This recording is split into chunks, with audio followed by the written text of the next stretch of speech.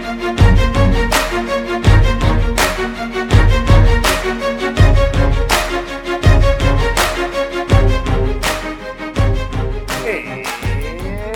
welcome to the Dragon Party.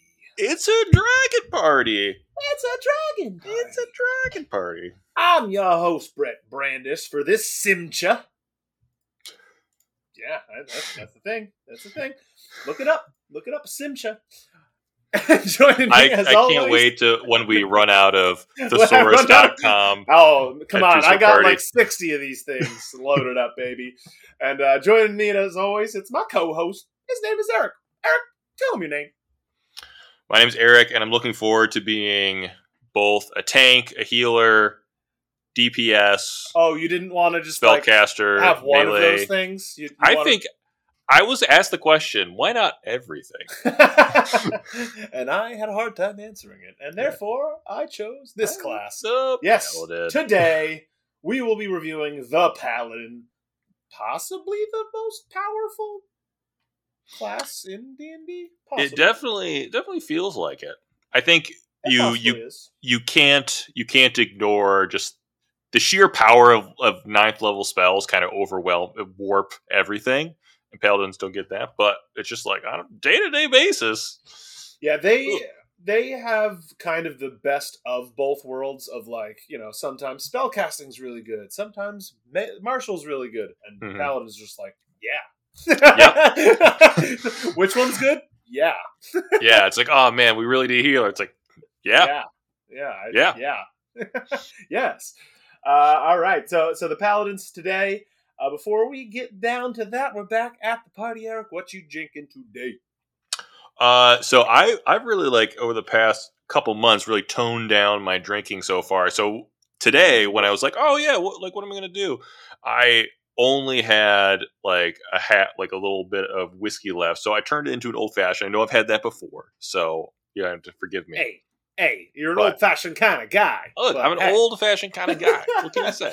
Well, this is as close as I could get, surprisingly. And I mean, I scoured the world of beer for anything I could get related to a paladin. Surprisingly hard to do. Here's how I got.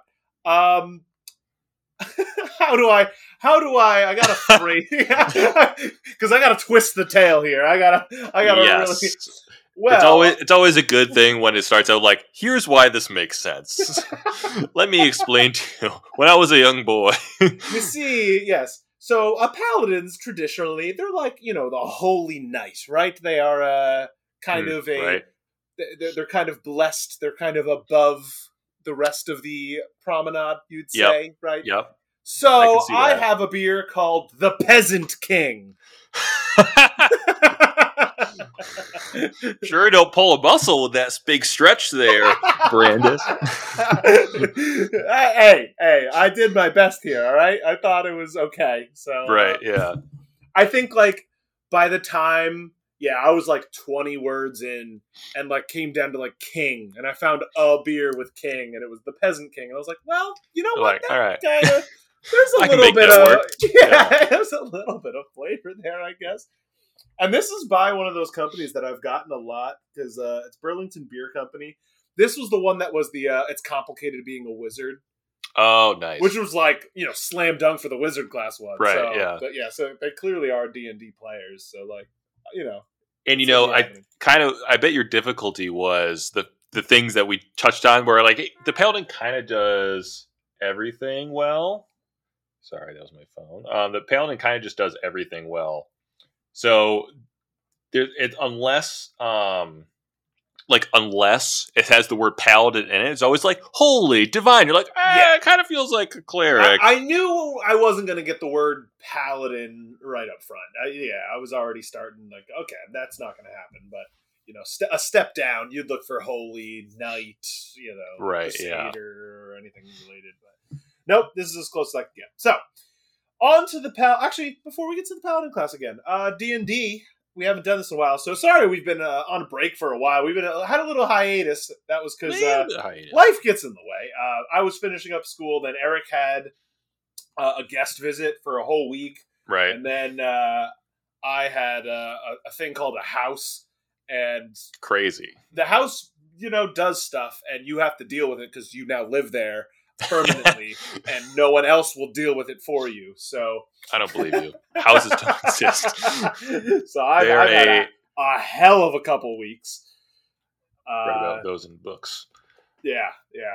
So we are sanding our floors, which is I need a paladin to do it for me. They probably have a spell for that. I was going to say they probably have a spell that does it. So Channel Divinity, sand. Our D&D campaign story. We've really only had one episode since that, though, because talking about the hiatus, that's all kind of shoved in there. But we introduced a new player, to our campaign. That's been kind of the biggest difference maker. It was kind of he's one of he's a friend of a friend, and he just kind of wanted to play some D&D.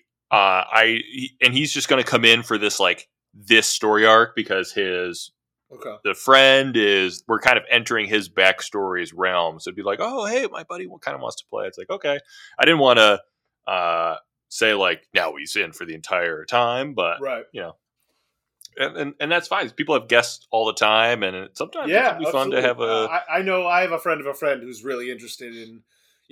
He just wants to play more in D&D in general. He's like, I don't want to be there for the whole campaign, but shove me in, sub me in, coach. And we'll work that. We'll work him in. Yeah. It'll be good. Yeah, and also, it's fun. Yeah, and he's pretty fascinating. His character is an Echo Knight fighter, which is so. I love Echo Knights. I had an Echo Knight and in another campaign, played 2 episodes and had to dip out because my life got too busy for 2 campaigns. But I love Echo Knights, so that's a fun character to watch. Besides that, we kind of last episode just kind of did a one-shot fighting day because we don't know where we're at. Let's just fight a big boss. It was one of those situations where nobody really canceled, but everyone was like, "Oh, I have to leave an hour in," and someone says, "Oh, I have to." So I was just like, I'll just here's a big dragon. You guys just fight that. And none of this will matter. And if you die, we'll be fine. But it's just here's a big thing for you guys to fight. And we haven't really fought anything in a little bit, so it kind of worked out. Everyone had a good time. And we definitely see the power of it. Just talk to quickly glaze over that fight. We definitely did die, but we're all level 13. So by dying, we're dying up, dead, right. It is kind of funny. It's you're all just constantly at 30, just hoping to not get hit by the dragon. I think we were immediately, there was no health pools anymore. You were either at 1 or you were at 0. Right. And that was how the fight went. Yeah, and the entire fight. You, I know you weren't there for the first turn and a half or whatever, but you were really kicking up the heels during that fight.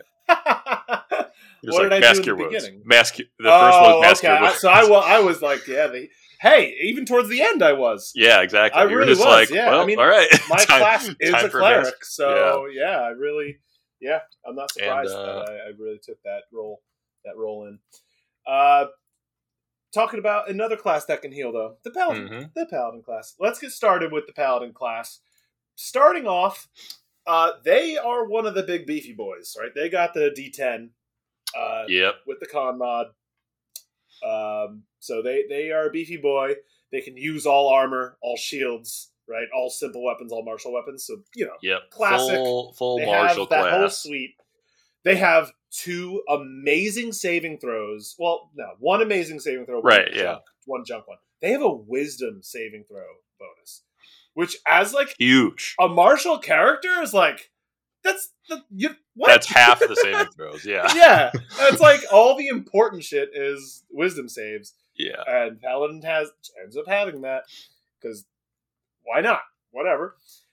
They can choose from athletics, insight, intimidation, medicine, persuasion, religion. So the other one is charisma. The other saving throw. Yeah, the other saving throw is charisma, which is junky. It's not a very good saving throw to have. The only important one that I could think of is banishment. The spell has a charisma saving throw. There's some monsters that require charisma saving throws, but usually it's not too worth it. A lot of frightened effects. They're mostly wisdom saves. They're all right? wisdom. Yeah. They're all wisdom, but Yeah, exactly. It feels like it would be more of a charisma thing.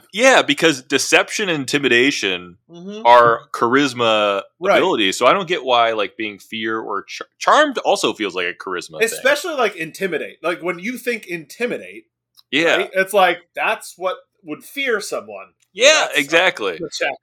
Yeah, I'm kind of more leaning towards the camp where it's not a camp. This is not like a take that exists, but I'm just like, you know what? Maybe fear should be charisma. Like I get the whole like my willpower is strong, so I'm not going to be afraid. But also like if you're high charisma, then it could be a strength throw. I don't know. Like, yeah, exactly. Like it doesn't make sense that like a bard who is like super good at intimidating also just like, oh, I'm afraid at the moment's notice. Yeah, I definitely am in that camp. So, beginning equipment gets kind of the usual: any weapon and a shield, any 2 weapons, 5 javelins, or any other simple weapon, a priest pack or an explorer's pack. And then it starts off with chainmail and a holy symbol, which makes its AC pretty high from the get-go. Yeah, and yeah, the starting equipment's pretty good. But so we've kind of alluded to this earlier. Paladins also get to cast spells. They're like qualified as half casters, so that means they only get up to level 5 slots. Yeah, not at level 1, but not level 1. Comes at level 2. Comes just a little bit later. Almost there. But and so they have a. I guess we can just talk about it when we get to spellcasting. So Sure. I'll hold off until spellcasting. You're going to get 2 more things at level 1 baked into the base class, which is huge. So which also, whenever you see like all these things given to you at level 1, you could always sort of consider these classes as subclasses or multi-classes. Of course. The paladin doesn't have as much, and we'll talk about why when you go over exactly what it gives you. Yeah. The first one is the divine sense. So this allows you to, as an action, you can open your awareness to dark forces. Until the end of your next turn, you can know the location of celestial fiends, undead within 60 feet of you. That's not behind total cover. And you know the type of whatever is sensed. So, you don't have to say, like, I want to sense celestials. No, you're going to sense all of them. And when you do sense something, you're going to know what that thing is. But not its identity. So you won't be able to know exactly who it is, if it's a who. Yeah, like really where this comes up is if there are a bunch of hidden enemies that are undead, you can't be like, which one's the boss monster? Yeah. I want to know which zombie's the bad zombie. Well, yeah. You just sense all these zombies. Okay. You can also detect the presence of any object that's been consecrated or desecrated, like with the Hallow spell. And you could use this as a number of times equal to 1 plus your charisma mod, which, I don't foresee you ever using this any more than like once. I don't know. I feel like that part. Not. Yeah, this ability it's very interesting because it like never works out.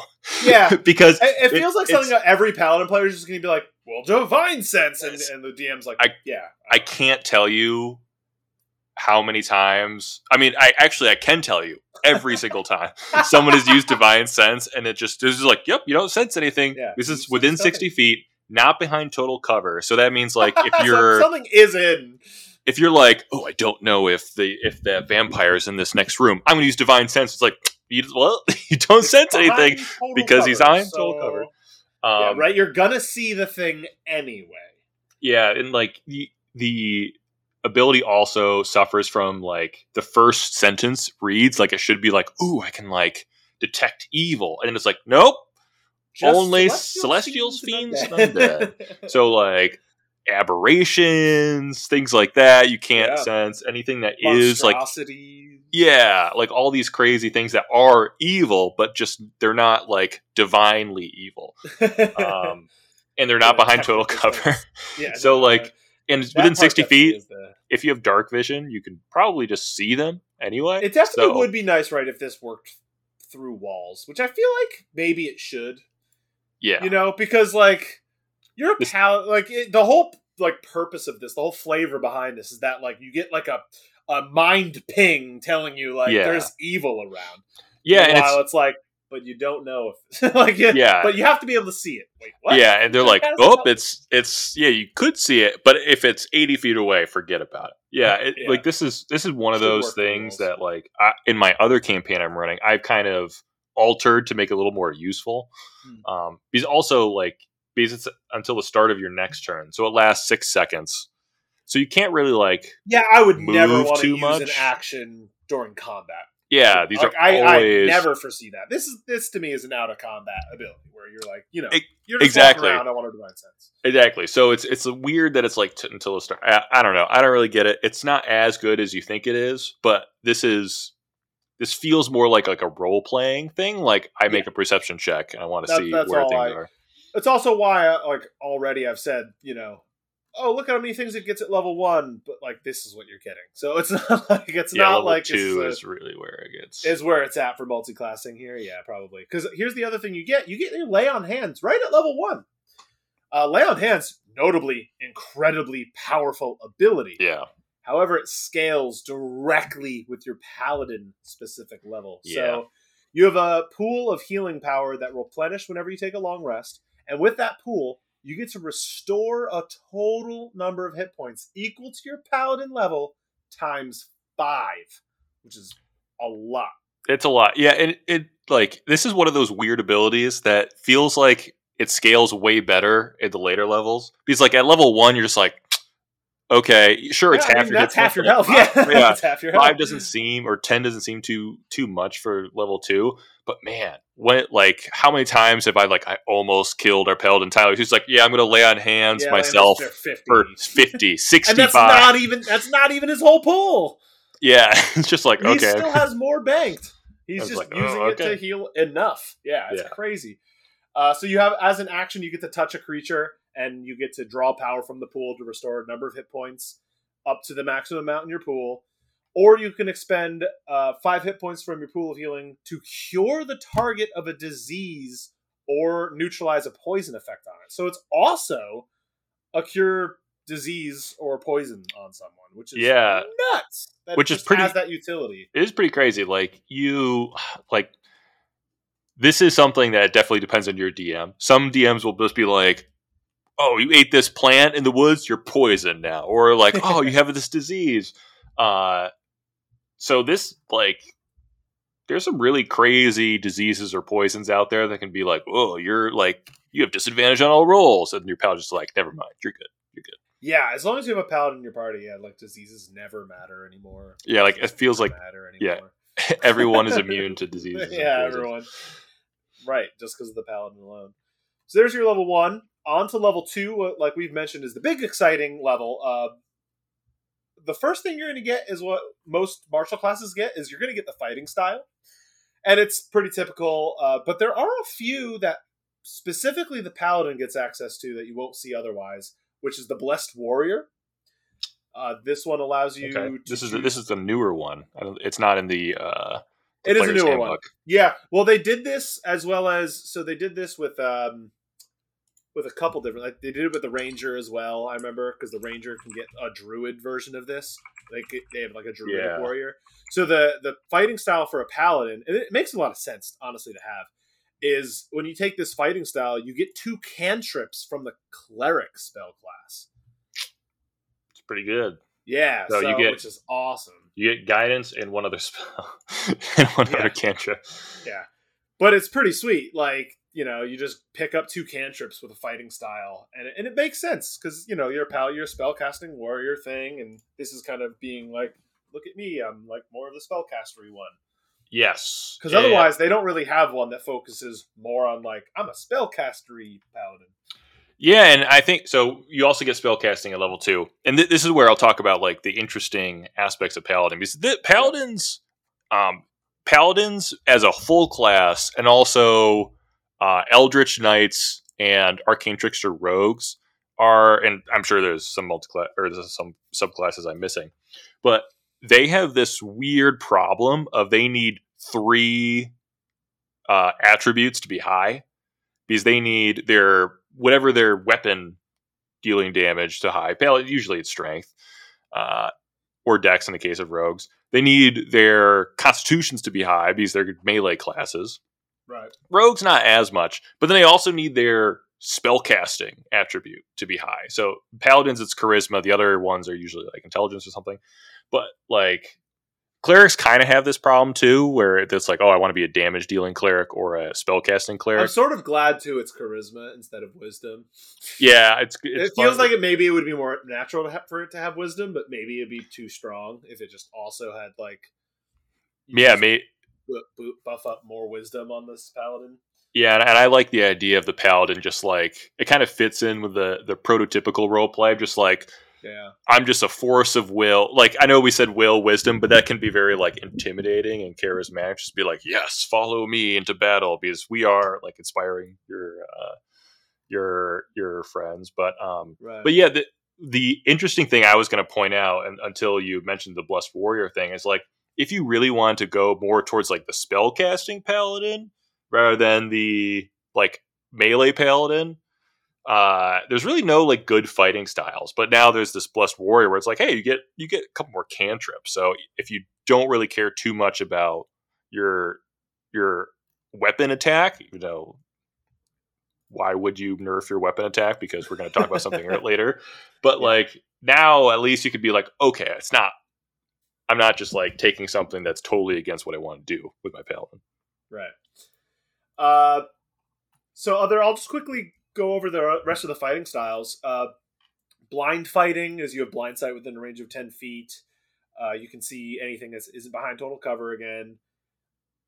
You have defense, which is the +1 AC. You have dueling, which is +2 to damage with a weapon. Great weapon fighting, which we know, which re-rolls 1 or 2s on two-handed weapon strikes. Interception's an interesting one that maybe is a newer one that you don't typically see. This is when a creature you can see hits a target other than you within 5 feet of you. You can use a reaction to reduce the damage the target takes by 1d10. You have to be wielding a shield or a simple martial weapon to use the reaction. So it just adds a reaction to your thing. It's not that good, honestly. I mean, no, I'd rather have protection, which is protection is like probably the better version, which is also the one in the regular textbook, which is whenever a creature within 5 feet of you is attacked, you can impose a disadvantage on the attack roll by using your reaction. But you have to be wearing a shield. The interception one does not. You can just or a weapon. Yeah, or a martial weapon. So you can just have a martial weapon. Yeah, I like interception is nice when it's like your second fighting style, where like, oh, I'm a two-handed like fighter or something, and you just get more fighting styles. It's like, well, I already took great weapon fighting. Like, I'll take interception just to have a reaction. Yeah, but I would say for the most part, most paladins have a shield on them. I don't see many great weapon fighting paladins going around. What about you? Yeah, like I think you're either playing like most have a shield. Most are tankier. You do so much damage, you don't need the great weapon fighting. Yeah, there's some. If you really want to go full on, like Great Weapon Master and Polearm Master, are two like reasons why you'd be like, that's fair. I want the opportunity attack stuff, but it's definitely not for the fighting style. it's the feats. But yeah, I think if you're like, I'm not going to play like stock feats for every martial class that exists. It's like you probably just take like defense or protection or something, right? And then lastly, at second level, you gotta talk about it, the Divine Smite. You're gonna get Divine Smite. This is when you hit a creature with a melee attack, you can expend one of your spell slots to deal radiant damage to the target in addition to the weapon's damage. This is a 2d8 for a first level spell slot, and it increases by 1d8 for each spell level higher than first, up to a maximum of 5d8. So that is like a 5th level spell slot, which I think is all paladins end up getting, or do they get higher than that? No, they only get 5ths. They only get the 5th, yeah. So there's no difference between a 4th and a 5th. Oh wait, each spell level higher to maximum. There's no difference between a 3rd level, right? Yeah, 3rd level is the highest damage you're going to. But 4th, because it's the number of level spell slot plus 1. Okay. So yeah, so the 5th level spell slots won't help you in Divine Smiting. Yeah. And then you also get an additional D8 if the target is undead or a fiend. So for a total of additional hilarious. 68. Oh now, God. the reason why this is so good is it kind of breaks a fundamental tenet of D&D, which is one spell a turn. Now, because it's not technically a spell, and like you're not casting anything, and if you're making the attack action, you're not like casting a spell. But man, there's going to be some things later on that we'll talk about that make this like really good. And also, you can do stuff like I cast bonus action spell, like I think Healing Word is a paladin spell. I forget, but like you can cast bonus action spell, Probably. Misty Step, whatever thing. Bonus action, Thunderous Smite. Yeah. Then you attack, and then Divine Smite, and you get to know if you hit before using the spell slot, which is really there's very very few things that do that where you get to use something as critical as like a high level spell slot for paladin, so like a 4th level spell slot with knowing it's going to be a successful 100% of the time. Yeah, the odd thing definitely for Divine Smite is that there's no cap on like once per turn, which feels wrong. Because as a martial character, you get multiple attacks. That's like every martial character. And for some reason with the paladin, you're allowed to not only get those multiple attacks, but also get these multiple Divine Smites in the same turn. So you basically get 4 attacks when you hit twice. Which is exactly. Insanity. And this is why multi-classing into fighter is super popular for paladins, because you get 2 levels of fighter. That means you get action surge. So you can attack 4 times in one turn. Yeah. With a level 5. And you can Divine Smite 4 times too. Yeah. Exactly. It's just an insane amount of damage. It is stupid. Like a 5th level spell, Cone of Cold, is 8d8. You can do that once per turn. Use a 5th level spell slot. You don't get quite that much damage per spell slot, but you also do like, I'm going to do 2d6 plus my strength for the weapon damage. So it's just like, I could just do this, and then I get to do it again next turn. Yep. I did the other popular version, which was the Paladin Rogue. Paladin Rogue is also... And got the sneak attack critical, which was just like dumb. It's just auto crit. A stupid amount of damage. Yeah. Just ridiculous. Yeah, because remember, folks, you get to decide what spell level Divine Smite after you know it's a crit. So you can be like, should I save this spell now, or should I crit? I would do fucking 12 extra 12 d8. Yeah. So Divine Smite, we'll go over that a lot.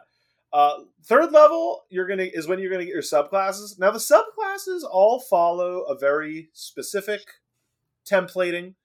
They honestly, besides some flavor and they have a difference in spells, most of the subclasses don't actually add so much. The paladin class is like baked into like every paladin you see walking around is going to be the paladin, man. They're crazy. None of these spell classes seem very transformative. Like the dark, relatively similar. Like the Shadow Sorcerer, it was just like, ooh, instead of doing this, it all kind of rolls around your hound.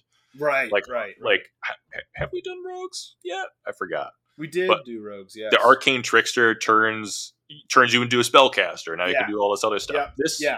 Everything, it kind of just like they all follow the same thing. Turns out Divine Smite's pretty good, so we're going to kind of work around that.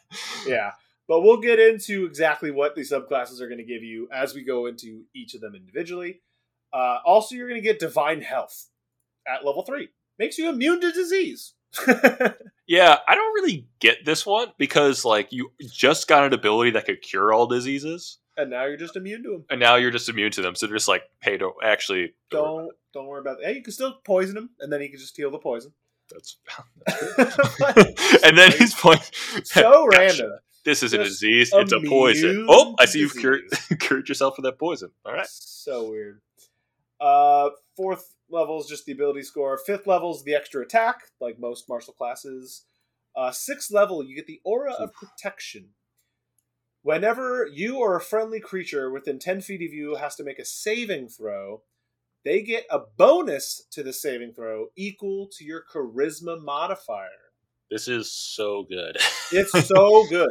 Also, it does like it does lead you right to want to stack charisma here for sure, right? Yeah. It's You're just like, I had a 15 charisma. It's like, I should use my ability score improvement next time to do this. So it's also what's crazy is that it's all saving throws too. Yeah, it's not exactly. like one specific one. It's all saving throws, and it's not for you as well. Like so, you always have this. Yeah, you have a constant flat. Yeah, buff. You can have a flat +5 to saving throws. All your saving throws. Yeah, if at you have level 20, 6. Yeah. What? Yeah, this is. It's crazy. If this was in a subclass for like any other class, we'd be like, "This is busted. This subclass is like by far the best one." I know. This is just a paladin at level 6. Like it's so hard. Our paladin's name is Tylios. It is so hard to charm Tylios. I hate it every time because they have proficiency in wisdom to begin with. Yeah. Then they get this bonus equal to their charisma. So it's like. And then plus their actual charisma modifier. So it's like, Tylios has like a plus, let's say he has a +2. You guys have like a +4 proficiency bonus now or something. Right. Or 5 or something. And it's just like, 5. Fuck that. Because like my monsters don't know that these, like the really, really smart ones might do it, but they're just like, we're just gonna charm this guy. And it's like, I got to get a +10 to my. Like, what? Okay, fuck you. And it's pretty crazy. And now, luckily, it's only 10 feet. Again, for the paladin itself, it's broken. And like the real powerful thing is when it helps like other people. And luckily, it's only 10 feet. It'll increase to 30 feet at 18th level, which that's nuts. At that point, that's a big aura. That's a 60-foot diameter aura. That's basically the entire battlefield. That's huge. That's crazy. And you can get some pretty nuts like combos in air quotes with like 2 different martial classes with their abilities to help out other martial classes. There's kind of this like awesome synergy that happens with martial classes where you can just really like stack up stuff, because one of the classic one is we have a Ancestral Guardians Barbarian. So it's just like, okay, he's close to Tylios, and he gets the benefits of all of these saves, and he has abilities that protects the Paladin. Paladin has abilities to protect the Barbarian, and then all my monsters die at the hands of their blades. Gotta love it. Mm-hmm. Finally, level 10, it gives you the Aura of Courage now, and it's kind of odd to me that both these auras just kind of stack, too. It's like... that feels a little unnatural because it's just like creating this OP character. It's just the base class. Now at 10th level, this aura, also, you and friendly creatures can't be frightened while you're conscious. So now you just have frightened immunity. Yeah, which is pretty good. Like, Charm is usually a little more crushing. It's more devastating, yeah. But for a martial-ish character, right? Because it has to be in range for the most part. Yeah, you don't want to get frightened because it really inhibits your ability. It just fucks you up. And like frightened is a lot more common on boss fights. Like every dragon has terrifying presence that they get to use for free. Yeah. And it just sucks if you're just like, miss my wisdom save. Didn't do anything for 3 turns as a martial class. And there's a lot of those odd spells that have like a frightened effect on them for some reason. There's a lot of like little tit for tat things that end up frightening you. So it's sweet. 11th level, you'll get improved Divine Smite because Eric wasn't good enough. Wasn't enough damage. It was trash. It was they were going to throw it out. They were just like, forget it. Why? And the worst part about Divine, it uses the whole spell slot. Now let's just give you a passive D8 bonus to all damage. All now weapon it's just strikes. you just get you just literally have a passive extra D8 on your damage. That's what it gives you. Yeah. Okay. Now I guess we should mention the biggest thing about Divine Smite and this improved Divine Smite is it only works on melee weapons, which, thank God, That's important. They have to get in melee range. They got to get up and personal. That's the reason why there's no archery fighting style. Yeah, absolutely. But thank God, because that would be I would quit. So would every DM. They'd be like, "You're playing Paladin? Well, we're done here." Well, with my longbow with like 300-foot range and sharpshooter feat, I'm just gonna stay way the fuck over here and just rain righteous fury upon my enemies. And the last thing they're going to get is at 14th level. They don't get anything higher than this, which is interesting. And they're going to get the Cleansing Touch. You can use your action to end a spell on yourself or one willing creature that you can touch. And you can use this a number of times equal to Charisma mod. You can just end a spell. Yeah. So, yeah, the use cases on it. Spell. Yeah, it's basically like if someone happened to fail like a charm roll, like dominate creature. It'd be hard to use this on yourself because you've gotten charmed. But it's good for stuff like, hypnotic pattern, slow, stuff like this. You can just be like, it sucks that you have to use your action. Well, hypnotic pattern, you could use your action regardless. You don't have to Cleansing Touch them to get them out of the hypnotic pattern. That's true. Yeah, you can just shake them awake. Yeah. But yeah, there's a bunch of stuff that it works. But there's other ones like that. Yeah. But yeah, it's good. You just get a free pseudo dispel magic. Yeah, pretty sweet. Yeah. Interesting that that's where it tops off. I guess the rest is going to be within subclass. From here, but that's at least the base class what you're going to get. And at 18th level, all your auras increase to 30 feet. That's kind of like the final. Okay, form, yeah. But so there's right. Yeah. We already have the auras, but yes, at 18th level, they're gonna expand. Yeah, so far, this is just like if you just had to play stock paladin, pretty good. yeah, right. Without picking a single subclass, you're still one of the most powerful classes there is. Yeah, without doing anything at all. Of course, we haven't really mentioned much about the spell casting, and that's because it's baked really into these subclasses, so that's where we're going to talk about this more. Because obviously, as a base class, it doesn't say, here's where the spells you get. No, there's none of those. It's very much tied into your class. We're going to start... I guess we should say... one really cool thing about the Paladin spellcasting is that you get to you have access to all the spells and you get to tailor them however you want to when the day comes by. So you'd be like, well, we're probably not going to fight anybody in the city. I'm going to switch out Searing Smite with Bless or something or whatever. Just to be like, oh yeah, you're probably going to have Bless anyway, but all this stuff. Although you can't, there's no ritual casting, which is kind of a bummer first. Which will come up when we talk about these expanded spell lists. Sure. And we're going to begin with the subclasses that are all part of the base game, the Player's Handbook. There's 3 of them, and they're all good again because it's hard to usual classes the subclasses in the base game are generally weaker. They got stronger as they made expansions. Yeah. With the Paladin, you seriously don't even notice. Yeah, it's kind of the thing where, with a lot of subclasses, you're just like, ooh, I really want to play the Gloomstalker Ranger. That seems a lot of fun. I really want to play a Time Wizard. That seems like a lot of fun. Here, you're just like, I want to play Paladin. Way to get a subclass. And it's like, oh, cool. All right, well, let's see what else of this stuff you can do. But yeah, you're really, you're playing a Paladin first, and everything else is just cherry on top. Yes. So we're when we're talking about how good these subclasses are, this is good with the context of they're all good because you're playing a paladin. They're all good. Now these are all known as oaths because paladins have to swear an oath. They are trying to protect certain things, and they have tenets of all of these, oaths that they have to abide by.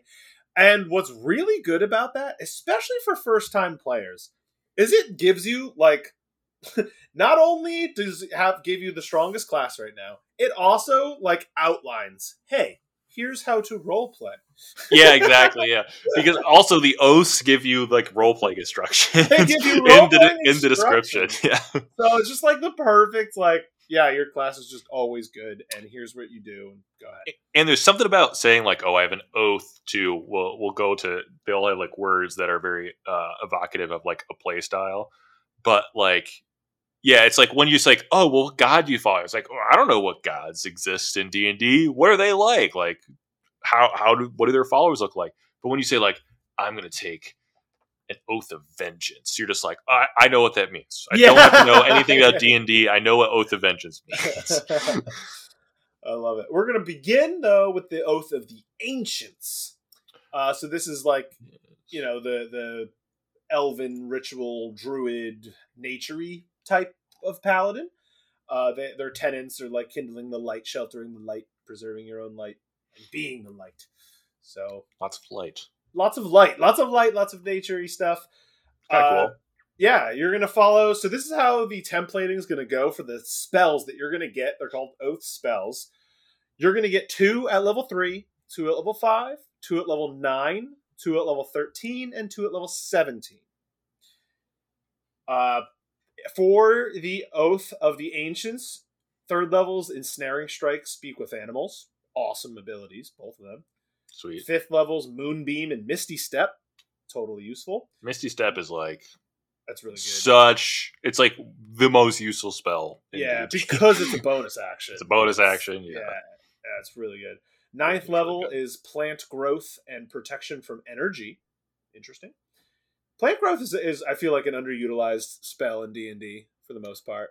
I think that's a pretty cool spell. Yeah, it's interesting. You can find some cool stuff to do. But yeah, there's some cool stuff you can do there. Yeah, it's like you're gonna look at it and be like, what kind of combat is this? And it's like, no. It's just so give you the option to do other fun stuff. Yeah. 13th level, you'll get Ice Storm and Stone Skin. Those are sweet. And 17th level, you'll get Commune with Nature and Tree Stride. Super random. Tree Stride's fun. Tree Stride's fun. It's super random. You get to like travel. It's a teleport spell. Yeah, you get only to a tree. Spell, but with trees. It's a tree teleport. Yeah, that's hilarious. Yeah, definitely cool. Also at level 3rd level, you'll get this with all of them. You'll get a Chandel Divinity, just like the cleric class would have. You're used to seeing this, and they'll change depend on your oath. So with their Channel Divinity, you'll get the Nature's Wrath. You'll invoke primeval forces to ensnare a foe. As an action, you cause spectral vines to reach for a creature within 10 feet of you. They have to succeed on a strength or dexterity save, its choice. So it's probably easy for it to get rid of it, maybe. And while restrained, it repeats its saving throw at the end of each of its turns. On a successful save, it frees itself. So, a minor restrain might be useful in certain scenarios. Might be useful. Yeah, it's basically spell, but you don't use a spell slot. Right. I was gonna say, like, the Ensnaring Strike does the exact same thing with some bonus damage as well. Yeah, and it's a bonus action. Use your attack. So yeah, an attack better. You attacking is much better than them making a strength or a dex. Yeah. So it's kind of odd that I wish it was like a better ensnare is what I'm trying to say. Like, yeah, and it's only within 10 feet of you. Yeah, which is maybe if they buffed any part of that just to be like it's a better ensnare, just for you to actually use it, I think that would be. This is going to be mostly, I feel like, used out of combat for like roleplay reasons to be like someone's running away, like from me, and I'm instead of opportunity attack thing and grappling them, you're like, I'm going to use my Nature's Wrath. Yeah. That's a cool way to do it. You'll also get Turn the Faithless. As an action, you present your whole symbol, and each Fae or Fiend within 30 feet of you has to make a Wisdom save or be turned for 1 minute. So it has to be only Faes or Fiends. So I guess it's kind of weird that undead aren't part of it. Yeah, as being a paladin, it's not like you stopped being a paladin. Yeah. I think it's because I guess every single one of them has a different 2 types, because most of them have I guess of the base game they all kind of follow this thing, and this is the nature-y version, not necessarily the that one seems pretty crap, to be honest. Yeah, turning is it's like fear, but a lot of monsters are immune to fear. Not a lot, but some of them are immune to fear. So this gets around that. That's around that. So turning is better than just being afraid of you. But man, it's just like, yes, there's a beholder here. Well, nothing works. Yeah, so it's I'm just going to attack it. overall. They're pretty lackluster. I mean, you'd be hard compared to a lot of the other subclasses we're going to see. These channel divinities are probably one of the worst of all. Yes, and like I guess a good framing mechanism for this is, if there's an action, you have to weigh this or attacking or once or twice, else, where you can do multiple divine smites. And like I just don't foresee you using either of these ever. I mean, maybe the Fae or Fiends, if that's what you're up against. Right? Yeah. If you're just like a bunch of them within 30 feet of you. Yeah. That is so niche. Yeah, exactly. Or if you have no spell slots left and you need Nature's Wrath, right? Like, yeah, it's not. You're basically kind of ignoring this. I guess you would. It's not a spell, right? Nature's Wrath. Like, as an opportunity attack, would you be allowed to channel that? No, it's a melee attack. So you would need a Warcaster feat, for instance, to be able to Nature's Wrath as a reaction. Yeah, you might be able to do. It might just be like a weapon attack. I don't know if it's melee or ranged or anything. But yeah, you wouldn't be able to Nature's Wrath. Now, if you wanted to do that, I might just be like, yeah, sure. Because Nature's Wrath would be a very interesting reaction as an opportunity attack, instead of like swiping at them, being like, I'd like to restrain him. No, I don't want him to get away. Yeah, that would actually be pretty interesting, and then I could see some more uses for Nature's Wrath. Mm-hmm. That'd be pretty sweet. So you're only going to get a couple more things in these subclasses. 7th level, and this one's pretty sweet. The Aura of Warding. So it's going to add an extra aura, and remember, all these auras stack, so you still get all the base Paladin ones. This aura, you and friendly creatures within 10 feet of you have resistance to damage from spells. Yep. Just all spell damage. All spells. He's like, all right, so good. This is incredible. Yeah, this is, I think, the reason why people play this class. Where it's just like, I just get resistance to all spells. To spells, and everyone within 10 feet of you also. Like, so now that dragon, when you're just like all within 10 feet of you, it just did half that damage. Yeah, if it's a spell most casting of his things dragon. Are spells. Yeah, so if he breathes fire, that's a spell, isn't it? No, it's not a spell.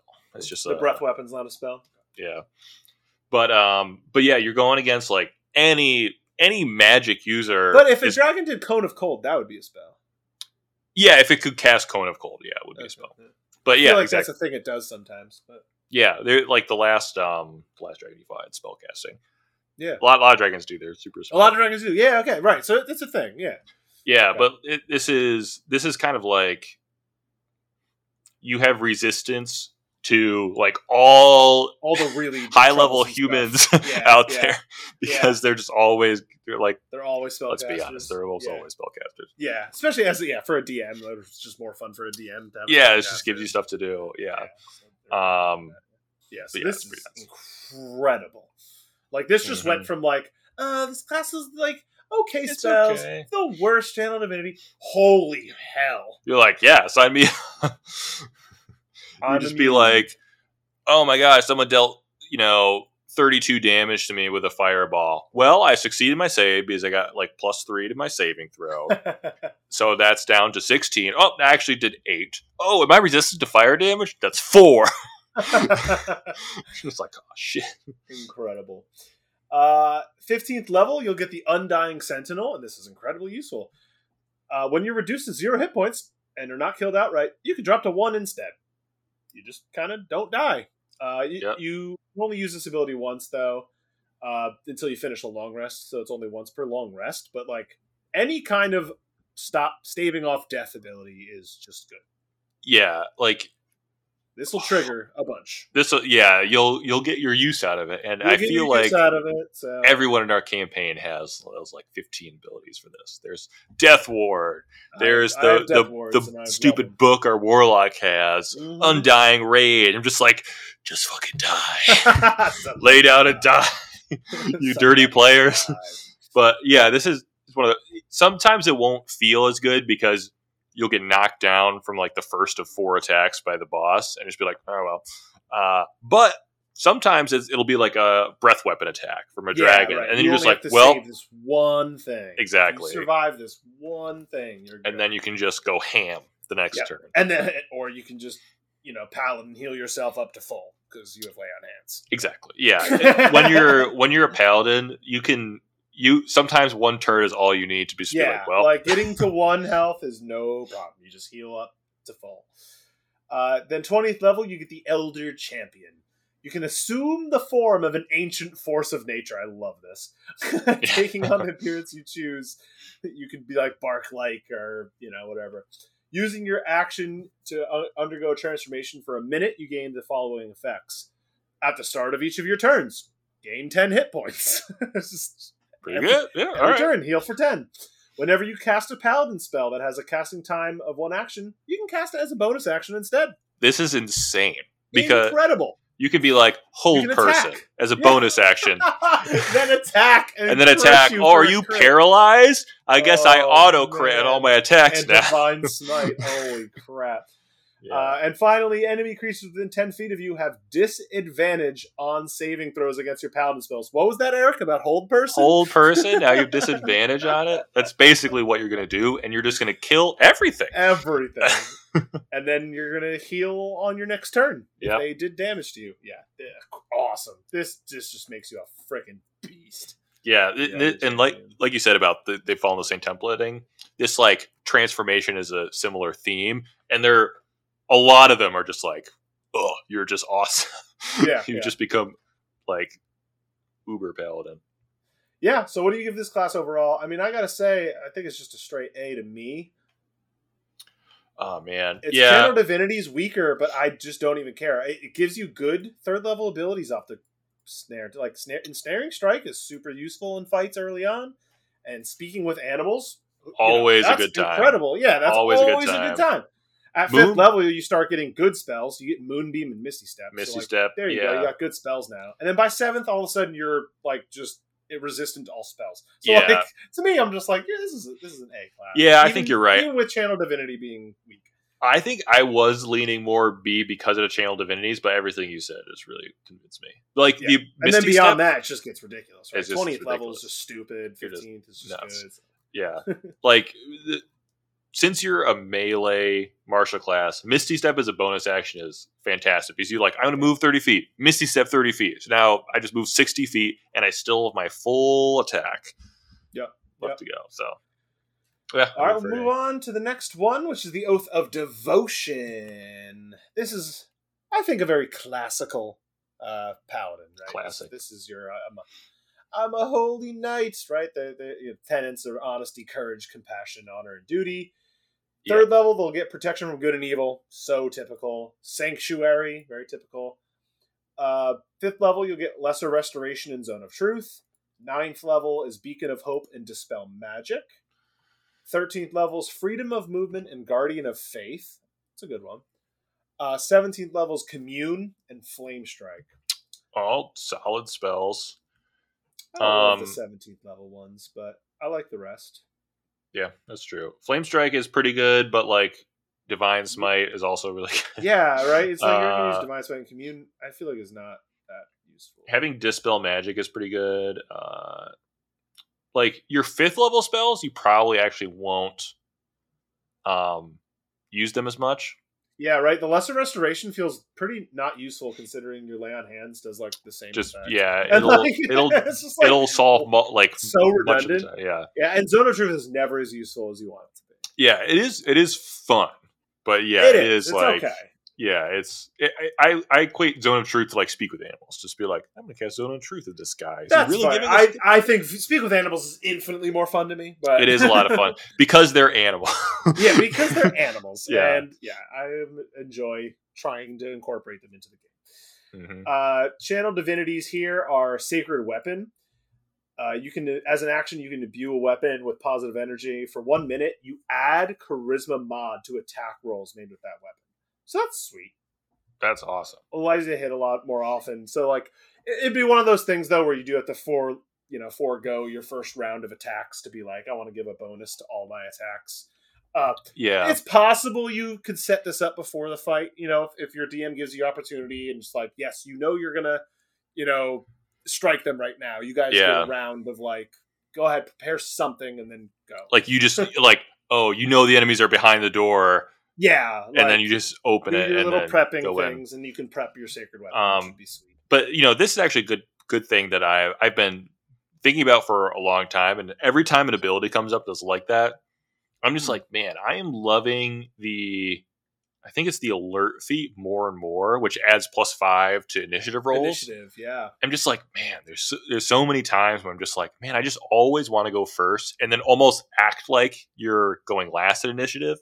Because, like, the difference between going, like, sometimes you might just roll bad and go last anyway. But, like, man, if you can, like, oh, I got a 22 initiative. I'm going to use Sacred Weapon or whatever. And then you basically... Yeah, for the entirety of the fight now, you're just a buffed version of yourself. Yeah, right? Exactly. And then it's just like, oh, man, I get an additional +3 to all my attacks. Like, this is nuts. And especially if you're using Great Weapon Master, this is, like, awesome. Yeah. The other one's the Turn the Unholy. This is each fiend or undead within 30 feet of you. So it's literally the same thing as the Oath of the Ancients ones for Fays and... Yeah. Yeah, and but this is the reason why they didn't say undead with it, because they're just like, right. They made the ancients do Fae. This one does fiends and undead. So yeah, I wish the ancients also said undead, and they just added another one, like aberrations to this one or something. Right. Yeah, true. Right. It just add more things to this because like it hardly ever comes up as it is. So, yeah. And you just like, hey, just do it. Just do whatever you want. Yeah, like, man, yeah, it's tough when these are so specific. Okay, are you ready for its 7th level, Eric? Yes. Yeah, it's got the aura of devotion. They can't be charmed. It is immune to charm effects, which, yeah, there's a lot of stuff that helps with. High level stuff, but yeah, and charms are some... we talk about the last one, spells can be really devastating, right? They can do tons of damage and destroy your party. Charms can be probably even more devastating if the wrong person gets charmed. Now, like, unfortunately, the aura is short, right? So, like, yes, the paladin can't be charmed, but that doesn't mean the warlock can't just be charmed. In which case, the spells is probably way more useful because the warlock is now going to cast a spell on you. Right, yeah. Yeah, yeah, this is like super good, and how effective this is like also just like everything else. It's a condition immunity. It's like really depends on how your DM plays it. Like, yeah, if your DM like knows this, sometimes it's like, it seems very anticlimactic for no one to have to roll. You'd be like, I use this ability. He points at you. All right, that's the end of his turn. Even though that's why it's there. It's like, it's so much more fun. Just be like, you have to roll, otherwise your whole party's fucked. And it's like, oh my gosh. That's funny. But man, like stuff like, so the dragon casts Hypnotic Pattern, which is technically a charm effect. Some people had advantage against charms and all this other stuff. And it's just like, oh, there's all these other edge cases that like, if you're immune to charm, then this thing doesn't happen. So that also helps out. But yeah, it's. But yeah, good. It's either way. No matter what we say, it's a good ability. I mean, it's good. A 15th level is you're always under the effects of protection from good and evil. Well, good thing you still have the spell for some reason. Yeah, I know. Always have it up. I feel like it should also say like, and you could choose just another spell to have always prepared or something. Yeah, probably right. So it is a really good spell, but only in the times when it's useful. But in those circumstances, it's really good. Yeah, this is also kind of like a design thing that I don't really understand. It's like protection from good and evil. This includes aberrations, elementals, and fae inherently. Right. Why didn't the Turn Unholy do all of those? And just throw it in for the ancients too, right? Yeah, it should just be all the things under the good protection from good and evil spell That's what Right. paladins are against, and therefore, like, yeah, that's like Yeah. the opposite of paladins. Therefore, put it in the channel divinity. It just makes it hard to remember everything. Where it's just like, Yeah. wait, am I immune to Yeah, like undead I can only in this turn one? Fae? I have this other ability that's good against undead, but not this one for some reason. It's just kind of hard to remember when you got a million things going on. Yeah. And then, likewise, at level 20, it gets the Holy Nimbus. As an action, you emanate an aura of sunlight. For a minute, you shine a glow for 30-foot radius and dim light for 30 foot beyond that. Whenever an enemy starts their turn within that radius, they take 10 radiant damage. So it's like the opposite of the Ancients, where like they healed every 10. This Mhm. one's like for every creature that starts their turn within your radius, they take 10. In addition, you have advantage on saving throws against spells cast by fiends or undeads only. So not just all saving throws against spells. And that's it. So not as ridiculous as the other. Yeah, this one's not as good. One nice thing is you can definitely control the Holy Nimbus thing because you can just, when you go up and attack, then you know they're just going to take an extra 10 damage. Yeah. But Alright, what do you although give, I say that a lot of bosses have like movement legendary actions, they can do that. How do you feel about Oath of Devotion overall? I don't think this is as good. I think this is agree. probably I like, would give this class a C. we'll say C. And again, compared It's already against a paladin. it's already a paladin. So the spectrum of all subclasses, This class This would will be up destroy there. any of the other. Any but monk. like any monk. But Any monk. yeah. And as far as this, you're just like you kind of there's nothing here that you like really want. Feel like. You're right. All right. Oath of Vengeance is next. This is another this is a popular choice, I'd say. Yeah, As this far as I've is seen, this is a popular choice. it's pretty good. For good reason. Tenets of Vengeance, right? I think also because of the flavor. Like it's It is so fun, easy to yeah. roleplay a Vengeance, right? It's just like, yeah, you want Yeah. a rage paladin guy that's all about, destroy evil, fight greater evil, no mercy for the wicked, by any means necessary. That's all their tenets. Their oath spells, they're going to get Bane and Hunter's Mark at level 3, so totally useful. We're super good spells for third level. For third level, yeah. 5th levels, though, is where it's at, though. Hold Person and Misty Step. Yeah, it's like what? What? These are just the spells you would take anyway. Now you get them all D&D's greatest hits. all in one place. And it keeps going, too. 9th level, you get Haste? Haste? You get Haste? Why? Jesus. All right, whatever. And Protection from Energy. Oh, Yep. yeah. We've seen that before. 13th level, you get Banishment Jesus. What? and Dimension And Door. That's Dimension one of my Door. favorite spells on my Trickery Cleric. I Yeah. love Dimension Door. Oh, You get this on a Paladin? yeah. They can teleport wherever they want? What? Jesus. Why does this Paladin have like Misty's? Like, why is this the most teleporty Paladin I've ever seen? I know. It's like he says like, Like, I'm gonna what? kill you. And he's like, well, I'm just gonna run away. What'd you say to me? This is crazy. 17th Teleports level, behind you. then it gets Hold Monster, which, by then you need the Hold Monster, which Yeah. is sweet. And Scrying. I don't know how I feel about Scrying. Scrying's Man, scrying is one of my favorite spells, but like but it can be so easy to forget that you have it and you can use it in the campaign, I think, where you just be like, where is this thing? I'm just scrying it. yeah. Some people like to use it all the time. Some people are just like, whatever, we'll figure it out. But still, I mean, we just... Incredible list. Incredible. Also, the paladins at higher levels have this weird thing where normally high level spell slots, they're the premium ones for all the spells you're taking. But like the 5th and 4th level the spell lower slots, ones, yeah. Yeah. I agree. the 5th and 4th level spells are always just The divine things smites. that you're going to be concentrating on, right? Yeah, Are they're the just gonna lower be- spells, Exactly. Those are the low spell slots. So like Hunter's Mark, you just get a D6.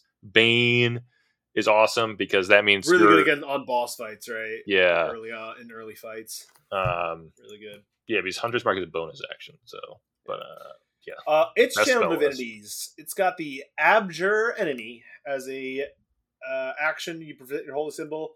Choose one creature within 60 feet of you. They must make a wisdom save unless it's immune to be frightened. Fiends and undead have disadvantage on it, and then that creature is frightened for 1 minute. I love how like this class is now like the other two of the base game are like, oh, it has to be this, it has to be that. This class is like, If it's those things, it gets disadvantaged. But yeah, anything. You can just do anything. Yeah, yeah. What? Why? Why does this class have to be the one that's It's just like, your only requirement is you hate them. Yeah, like what? That makes no sense.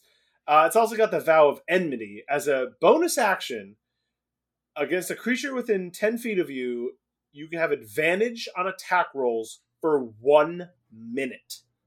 Until that creature drops his, like it's your grudge match. You're like, you really pissed at this thing.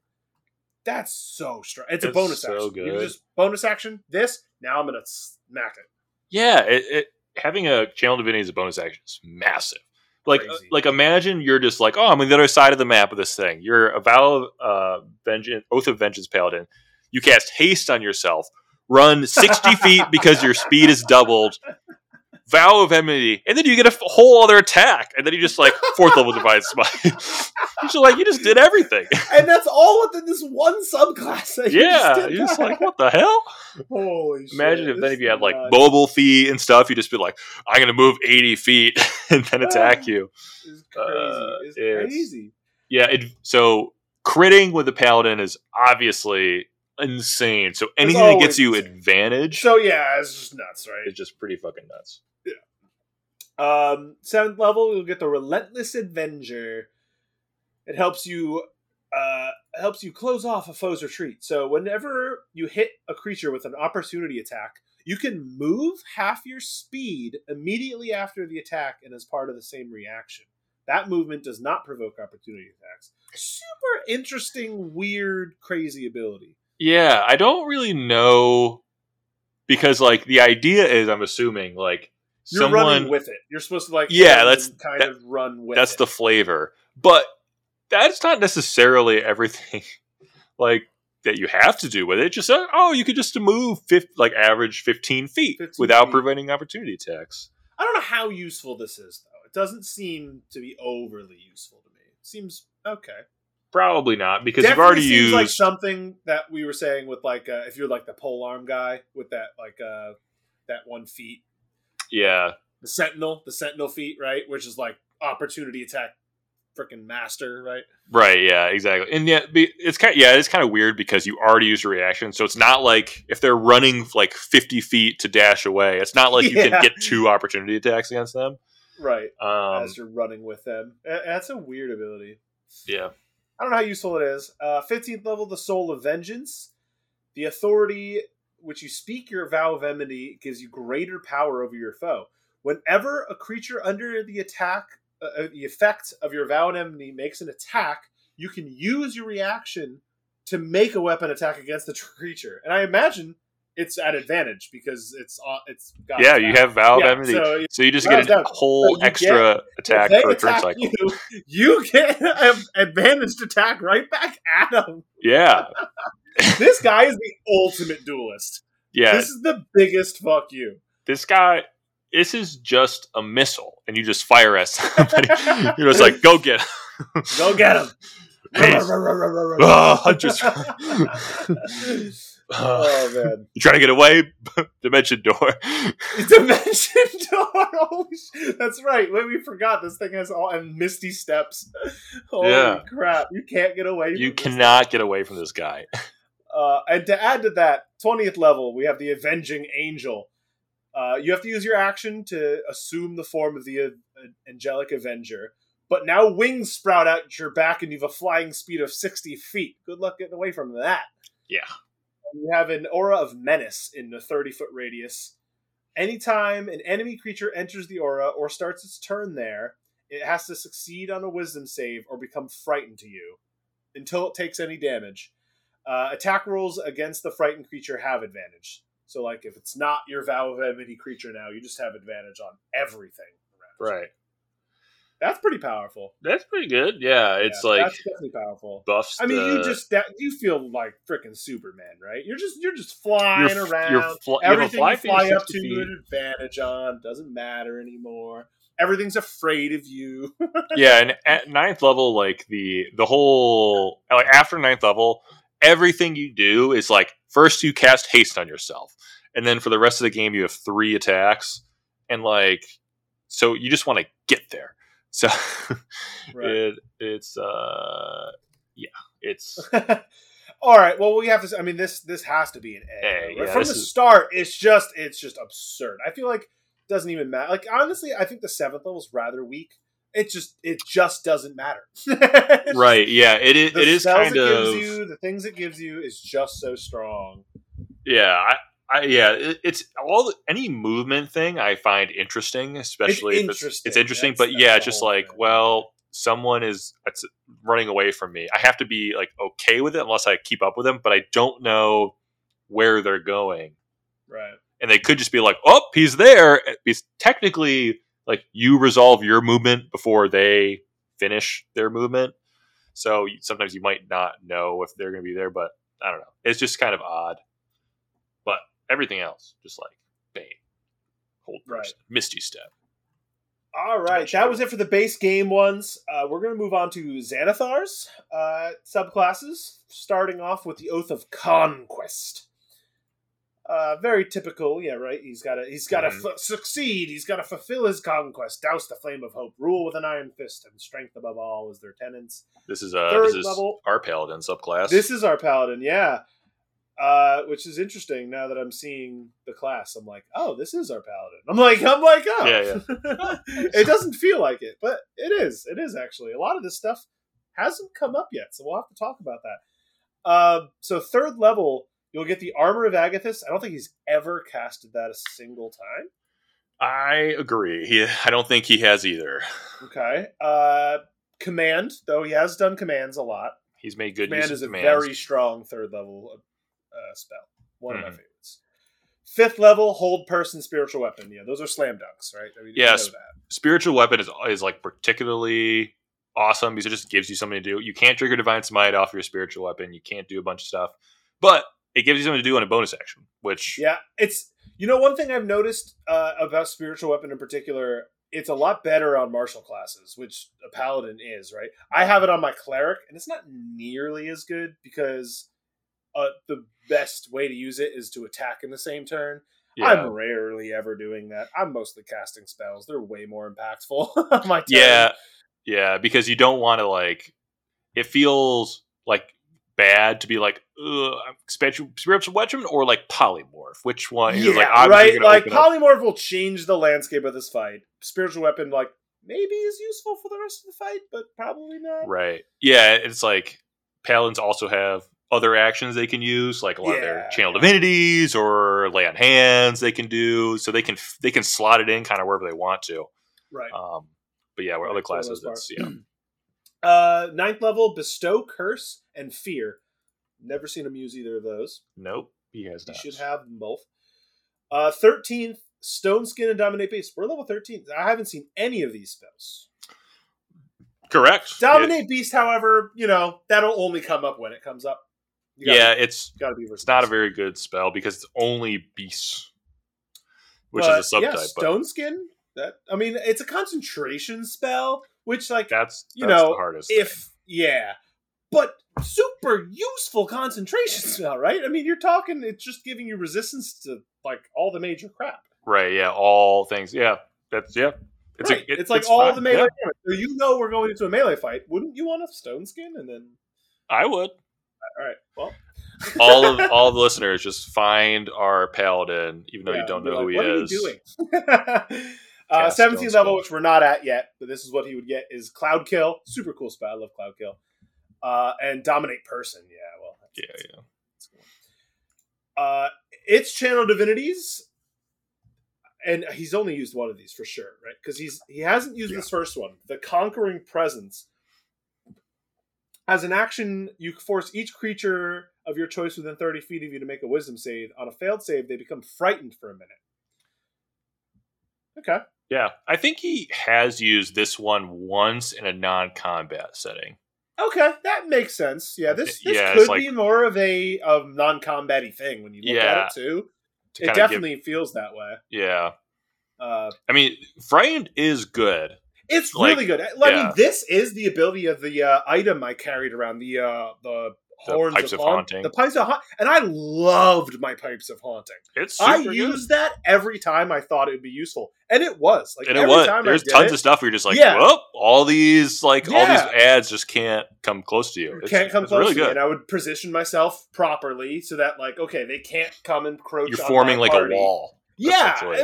it was so useful every time I used my Pipes of Haunting. It was one of my favorite items in the game. Eric offered me an uncommon item. I could get them again. You could get the pipes. It could be a return of the pipes. I could grab some pipes, but I got to look into it more. And the next one, I've definitely seen them use this a bunch. This is the Guided Strike. When you make an attack roll, they can channel your divinity to give a +10 to the roll, and you can make it after you see the roll, but before the DM says it's going to hit or miss. So, like, but you generally know. You can see the roll. A and then +10 turns plus a 10's miss gonna into get a there. Yeah, it turns Yeah. a miss into a +10. It's like, I'm going to hit. right. It doesn't if you rolled like a 5. But Yeah, exactly. Yeah, in those cases, you're like you said, you generally know. It's just like, well, we're fighting a Generally boss. 15 especially is later the fight. on in the fight, you're just like, okay, I know where Yeah. I know where we're at now. So But- that's a useful one. It's pretty nice, and this is one of those things where it's just like, it's pretty nice because if you're fighting a bunch of stuff, Conquering Presence is nice. If you're fighting one thing, you're just like, well, they're probably either immune to fear or have a super high wisdom save or legendary resistance. Right. So then just use Guided Strike. I'm just gonna use Guided Strike to be like, oh man, I rolled a 16. That's probably not gonna hit. So Guided Strike, make out 26, definitely hits. Then Yeah. there you go. But it seems like 7th level, there's a big reason why you'd want a Conquering Presence. Yes. So you get the Aura of Conquest. You emanate a menacing aura. It extends 10 feet of it. It's the same aura. If a creature is frightened of you, its speed is 0 while within the aura. And it takes psychic damage equal to half your paladin level if it starts its turn there. It just stuns things. Yeah, it's And crazy. damages them. And this is why at 9th level they get the Fear spell, which is just like a spell that causes fear in a cone. Ah, yes. Yeah, it's You're just a fearmonger, man. Yeah, Which you- is sweet. you That's just super good flavor, but I don't think he's ever used these. I don't think he's ever used it either. Like that aura has never come up. There's Yeah. not a single time I've ever heard like, "Oh, it'll take psychic damage." I've never heard that sentence. Yeah, and the way he's playing it, he's not really a guy who is trying to intimidate too many people. Right. So there is that. But yeah, this ability is kind of nuts. Where just Crazy. like you just go in here, you just go into a bunch of Because enemies, fear conquering is good presence. to put on things regardless. Anyway, Like, that's yeah. a good condition to just put on something. Yeah. And like you can make something afraid of you that's further away, walk up to them, and now he's just within 10 feet of you forever. And he's just gonna be like, can't all right, move. you He has take- a speed of 0. You take like 4 to 10 or 4 to 5 psychic damage start turn. That's not too much, but like it's not nothing. I don't know. Yeah. It's free. It's pretty cool. 15th level, you get the Scornful Rebuke. Those who dare to strike you are physically punished for their audacity. I love that. Whenever a creature hits you with an attack, they take psychic damage equal to your charisma mod. That's hilarious. Yeah, it's pretty funny. I like that it triggers like always though. It's not It's like just like a passive. it's a passive. Like you have thorns on yourself, like right. You just every hit against you does. It's very minor damage, right? It's possible damage. Like if somebody hits you 3 times, which is not super unusual at higher levels, then it's like, all right, you take 9 damage, an extra turn. Which isn't nothing. Yeah, that's pretty good. That's pretty sweet. And then finally, the Invincible Conqueror. As an action, you can become an Avatar of Conquest. You have resistance to all damage. That's the starting. That's the starting That's kicker. bullet 1. Just Bullet 1. all damage. All damage? Yeah. All of that. All of it. Every all damage. Every damages. When you take the attack action, you can make an additional attack as part of that action. So, double all attacks. What? Yeah, so you get 3 And- attacks on a turn. And then your melee weapon attacks score a critical hit now on 19s or 20s. So double the amount. Double of your crit critical hits, range. which is Pretty good. pretty good on a paladin. Turns Pretty out. good paladin. So that's nuts. That 20th level is just dumb nuts. But what do you give this class overall? I don't know if I like this class as much. Actually, I'm down on this class. I'd say it's a B-. Yeah, I think a B too. It kind of also pales when like Vengeance and Conquest kind of feel very similar as far as like ethos Yeah. is concerned. You but gotta say, like, because a class built around fear is super cool, super not good against like legendary bosses, right? right, yeah, they're just Be like, feared. I don't It's like care. that shuts off basically this class. It's like, okay. So then what are you looking at? Well, then I'm looking at I have spiritual weapon, command, and like a couple. Yeah, it's like you get guided strike. Yeah, and that's kind of it. That's it. But yeah, so this is one of those things that it's like in the right move set, like in everywhere else other than bosses. But everywhere, fine. right? Everywhere, and that's why I give it a B-. I'm like, Yeah. everywhere else, it's actually incredibly good. It's incredibly Yeah. strong and annoying to deal with. Boss fights, yeah, less so, but you're still a freaking paladin. You are still a paladin. Turns out you're still a Yeah. paladin. This is pretty good. Yeah. The other one in Xanathars came out was the Oath of Redemption. This was the one that I subclassed into, the multi-classed into, was Got the Paladin of Redemption. Super fun. Because I tried to be I was a detective type guy, and I was trying to hate on fighting. I didn't want fighting to ever occur. Right. So Paladin of Redemptions are more known for peace, innocence, patience, and wisdom. But they have some really cool, really good abilities. So here's it's the tank of the paladin subclass. Yeah, here's what they got going on. Third level, they get Sanctuary, very typical one, and Sleep. Sleep's awesome at third level. You can find some really good uses for Sleep early on. Yeah. It unfortunately tapers off as things get more health, and it gets harder very quickly. Yeah. Very quickly. So it's good at level 3, then it's not so good. Then it's not, yeah. Fifth level gets Calm Emotions. That'd be an interesting one to roleplay. I've never seen anyone cast that, though. Yeah, it's very interesting because like it can get very cool. Like, oh, you're caught by the guards. You can just be like, calm emotions. Now he doesn't care about us. That's kind of cool. Yeah, I would like to see that play out. It also gets Hold Person, though, which is Hold Person. Slam Dunk again. Classic. You know? 9th level is where it's freaking at. Hold on. Excuse me. Now I'm done. It gets Counterspell. Is that a good spell, Eric? That is a very good spell. Possibly the best spell. Possibly. Is that good, Eric? I don't know. Is good. Counterspell good? Pretty good. And Hypnotic Pattern, which I love Hypnotic. Hypnotic Pattern is pretty sweet. What a way to just be like, oh yeah, half the fight? Nah. All of those things. All of those things do nothing. If this was the spell that like you made very good use of it as the bard, and I was just like, I could just add 3 more monsters to this fight because Brad's gonna Hypnotic Pattern half of them anyway. I know he's gonna take them out. so it made for much more like cool fight scenes because then I could just be like, oh my god, there's so many. You're like, I have to Hypnotic Pattern them and hold concentration, otherwise we're dead. You know? Yeah, it was fun. So that's that. 13th level, Stone Skin makes a reappearance, keeps coming back. And Otiluke's Resilient Sphere. Any idea what this one does? Yes, a sphere of shimmering force encloses a creature or object of large or smaller within range. If it's unwilling, it's make a dex save. Nothing, not physical objects, energy, or other spell effects can pass through the barrier, in or out. Oh, that's so cool. They can breathe, they're immune to all damage. They're a force cage around something. Yeah, basically you can just be like, you're in a bubble and nothing. You can't do anything when you're in the bubble. Cool. Or you can bubble to protect somebody because they're like down or something. You can just be like bubble. Okay, that's freaking cool. Yeah. That's really cool.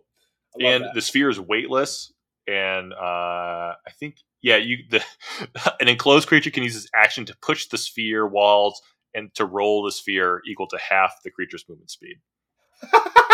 so it's a force cage that they can roll around. Hamster ball. They can hamster ball it, and wait, that's amazing because that means like you can also like protection sphere yourself if you want to use this thing and like try and hamster ball your way out of somewhere. Yeah, exactly.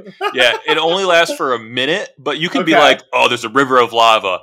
Sphere yourself and then roll across the lava. That's amazing. It's so okay, sweet. I love that spell so much. Yeah, it's just like, you can just do cool shit with it. Okay, I love that spell. Yeah, that's incredible. 17th level, Hold Monster. Again, we know that's very important. And Wall of Force, which that's more... Also really good. Yeah, that's really... It's, in certain fights, that could be like game changer, right? A Wall of Force. Like, you put a Wall of Force up and it's like, oh, dang. That just changed this fight. Yeah, exactly. You can make like a dome around a creature and then they can't move through it. So, and there's...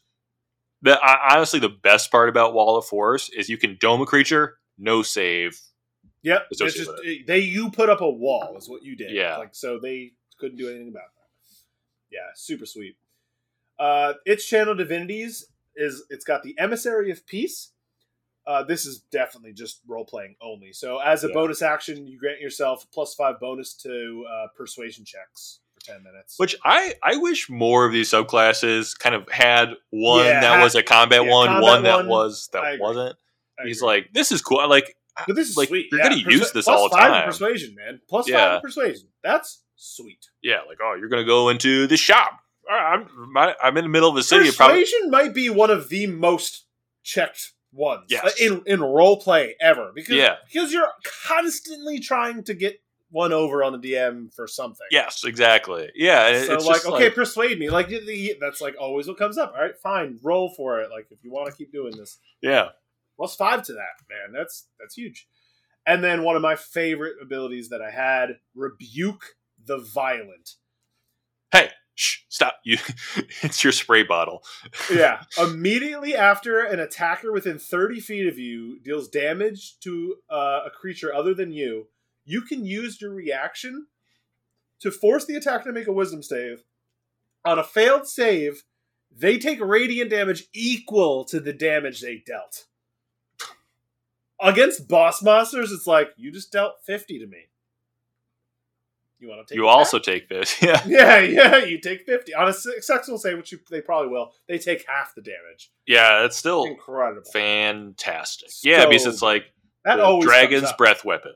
You like this previous fight, it's like, oh, take 56 points of radiant damage. You're just like, all right, well, now you're going to take at least half of that. Yeah. Incredible. It does have to be a creature other than you. Yes. That's the one thing. So you got to position yourself well. But like this will come up in every... This class, that's kind of what you're doing. Yeah. This will come up every time. Its 7th level is the Aura of the Guardian. You can shield your allies from harm at the cost of your own health. When a creature within 10 feet of you takes damage, you can use a reaction to magically take that damage instead of the creature that's taking it. It doesn't transfer any other effects that might accompany the damage. So, like, if it's a stunning strike, for instance, you don't get stunned. Yes. Is what it's saying. You'll take the damage, but you don't get stunned. This damage can't be reduced in any way. So it's super niche ability, right? It's just like you're just an extra health pool for everyone around you. Yeah, and I think honestly one of the craziest things you can do with this is someone attacks a spellcaster that's concentrating on a spell, and they really need to maintain concentration on that spell. Right, and they take no damage. They take no damage. They don't have to make any saves. Yeah, that's a useful way to use this. Yeah, you're just like this little soaker machine, and like it is. We say too. It's more useful for you to soak the damage, anyways, because your lay on hands is so like ever present. So good, yeah. Like you always heal yourself up to like a crazy amount. And I'm reading it now, and of course it uses your reaction anyway. But I was wondering, like, does it work with Rebuke the Violent? And it doesn't, the way it's worded.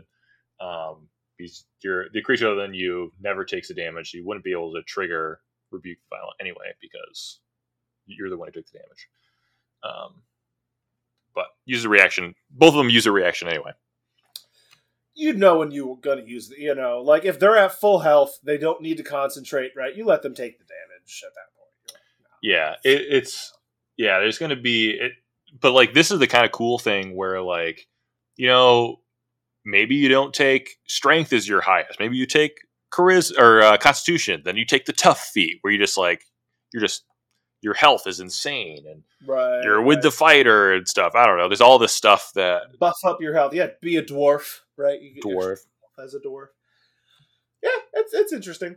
Protective Spirit at 15th level. A holy presence that mends your wounds in combat. You regain hit points equal to 1d6 plus half your paladin level. if you end your turn in combat with fewer than half. So again, it's just healing you more and more. Yeah, you just have a passive heal now. You have a passive heal, which is pretty sweet. I mean, it's only 1d6 plus half your paladin. So at 15th level, I don't know. Actually, that's like 10, 12 healing if you're below half health. That's yeah. It'll come up to be like a full attack's worth of health over the course of like 3 rounds. Yeah, 3 rounds maybe. That's really sweet, actually. I mean, but you have to be below half, right? So we said, yeah, you fewer do. than half. Yeah. And I think you could easily get there with like, I'm going to use Aura the Guardian away. I do like this class though, right? It's like, I want to take damage. No, damage me, please. Damage me. No. Are you okay, man? Spank me. Oh, Jesus. Why don't you hit me? It feels like this class should have like Compel Duel. I wonder if that's a paladin spell anyway. Yeah. And then finally, the 20th level, there'll be the Emissary of Redemption. You become an Avatar of Peace. You also get resistance to all damage. Same thing as the Vengeance, right? You have resistance to all damage. Whenever a creature damages you, it takes radiant damage equal to half the damage it dealt. So now, not only are you resistant to all the damage, but it's going to deal half of that damage in radiant to the creature that damaged you. That's going to end up being a lot. Because that's just a passive, like, I'm going to hit you 3 times because I'm going to claw bite you because I'm a large dragon. It's just like, all right, well, you're going to.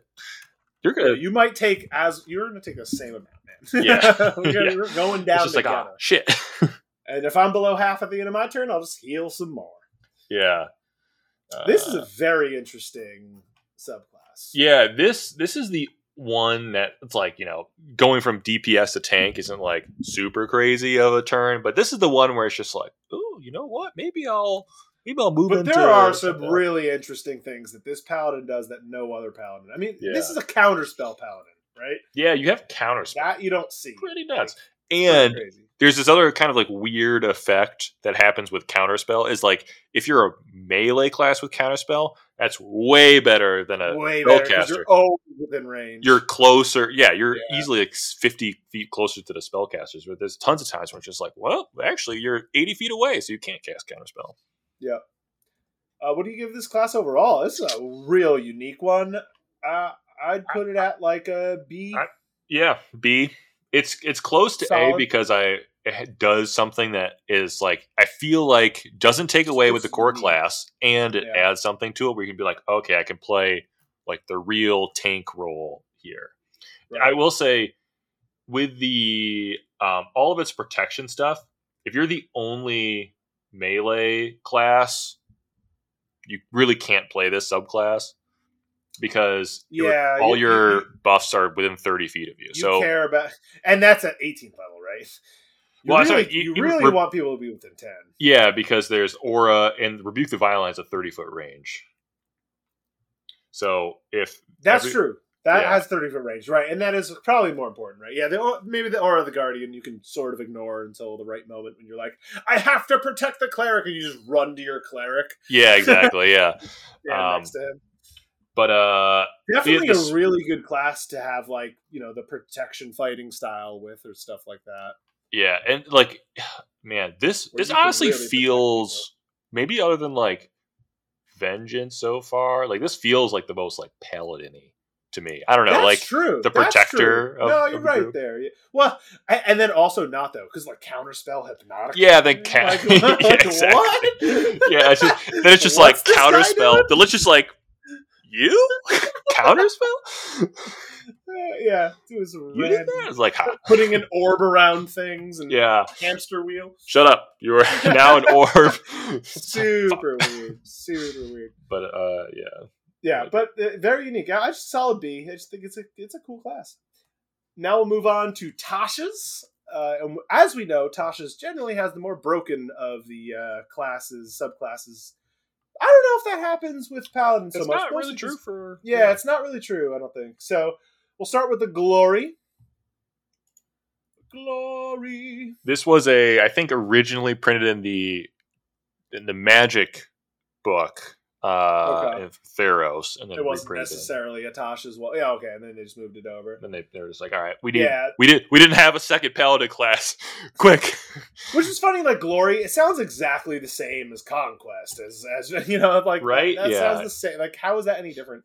Their tenets are like actions over words, challenges are tests, hone the body, and whatever. The split of the soul. Yeah, all that just sounds like, yeah, I heard you It's said like paladin. Conquest. Yeah. I heard you say the word right. paladin, so I assumed Right. all of that. Here's its abilities. It's got Guiding Bolt, which is interesting on a paladin. That's really cool. I've Yeah. never seen that because that's a ranged spell. Yeah, and it's a big range. It deals so much damage for a level 1 spell, and you get a level And if 3. But you end up being the next person to attack the thing, which is very possible, you'll get the advantage. you'll get the advantage. Yeah, So it plays well with yourself too. Like, not most spellcaster classes that cast Guiding Bolt, right, don't give a crap about the melee aspect of it. yeah. It's like the rogue I'm goes just next. guiding Yeah. bolting it, but I don't actually care about. But as the paladin, both are good for you. You're like Yeah. guiding bolt it, and now I ended up being the person to be the one next to it. All right, boom.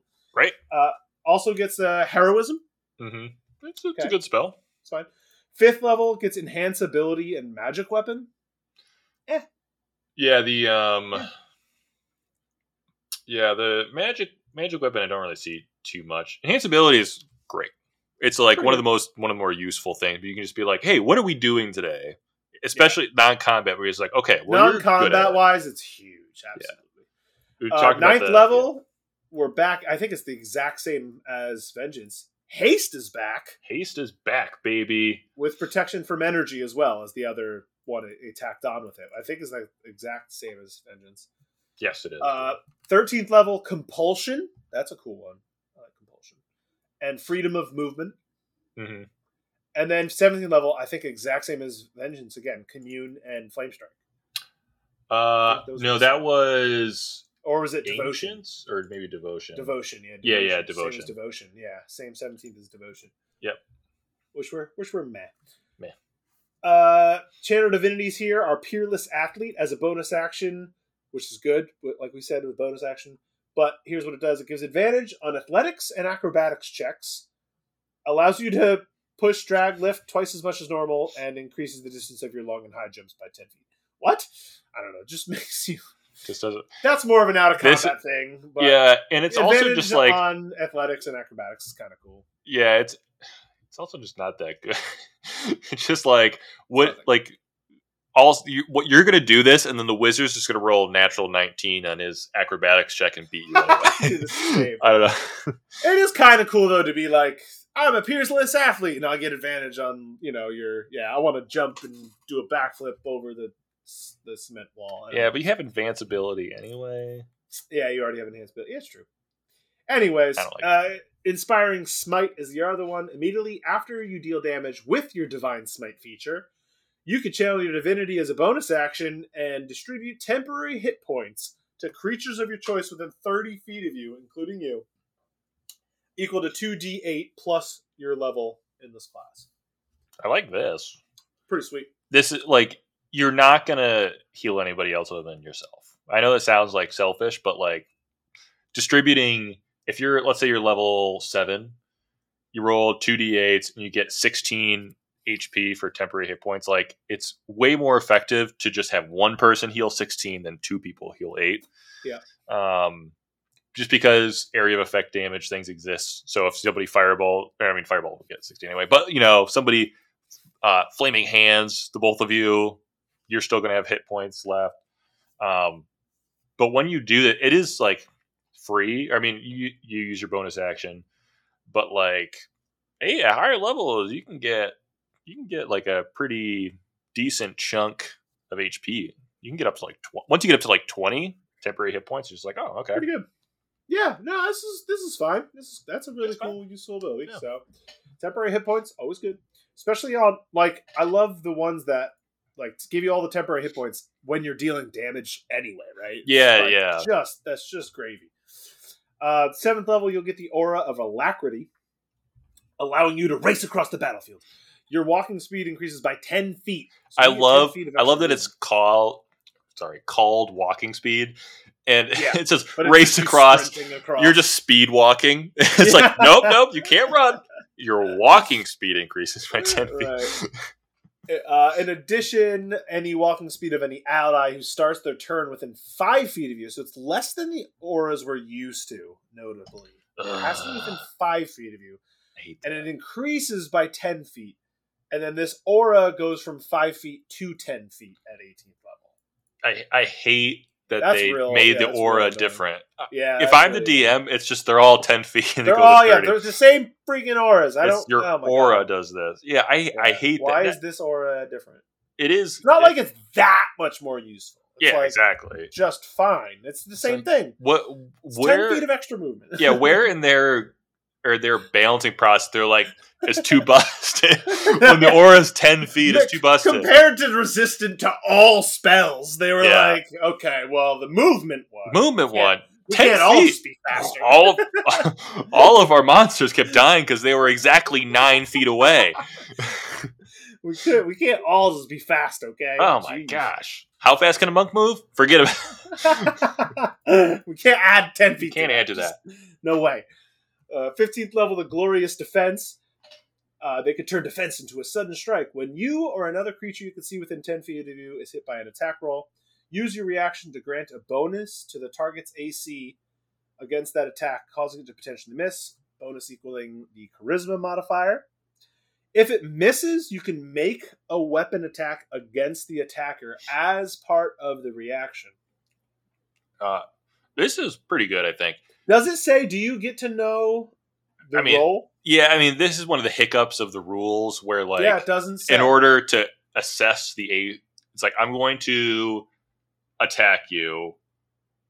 It's hit because it's hit, so we know what the roll is. So basically, you know if it's going to work when you decide to. Right, that's what it states. It says it is hit. So it can't be used on one that already has missed. Right. So I assume you have to use this only on hits. Yeah, it's like, oh, it's a 19 hit. Oh, yeah, my right class is 17. Oh, I'm going to use Glorious Defense. Now it misses. This actually seems so niche, too, right? Because the bonus isn't going to be so great, right? It's only going to be up to 5, and that's the only time it's going to maybe come up more. 5 is a lot. It's five is probably 3. That's okay, probably... so let's say it's 3.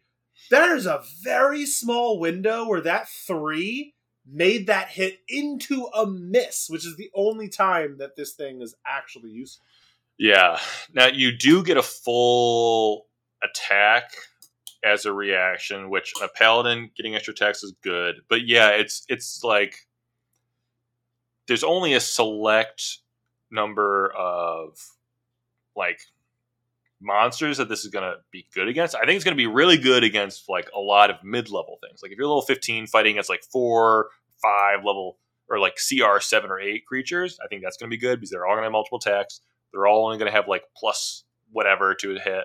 Yeah, and but like luckily it could be used against you, which I think is going to come up 95% of the time, and like 5% of the time it'll come up as like someone else is getting attacked within 10 feet of you, and you're somehow also within range, which is 5 feet usually. Yeah.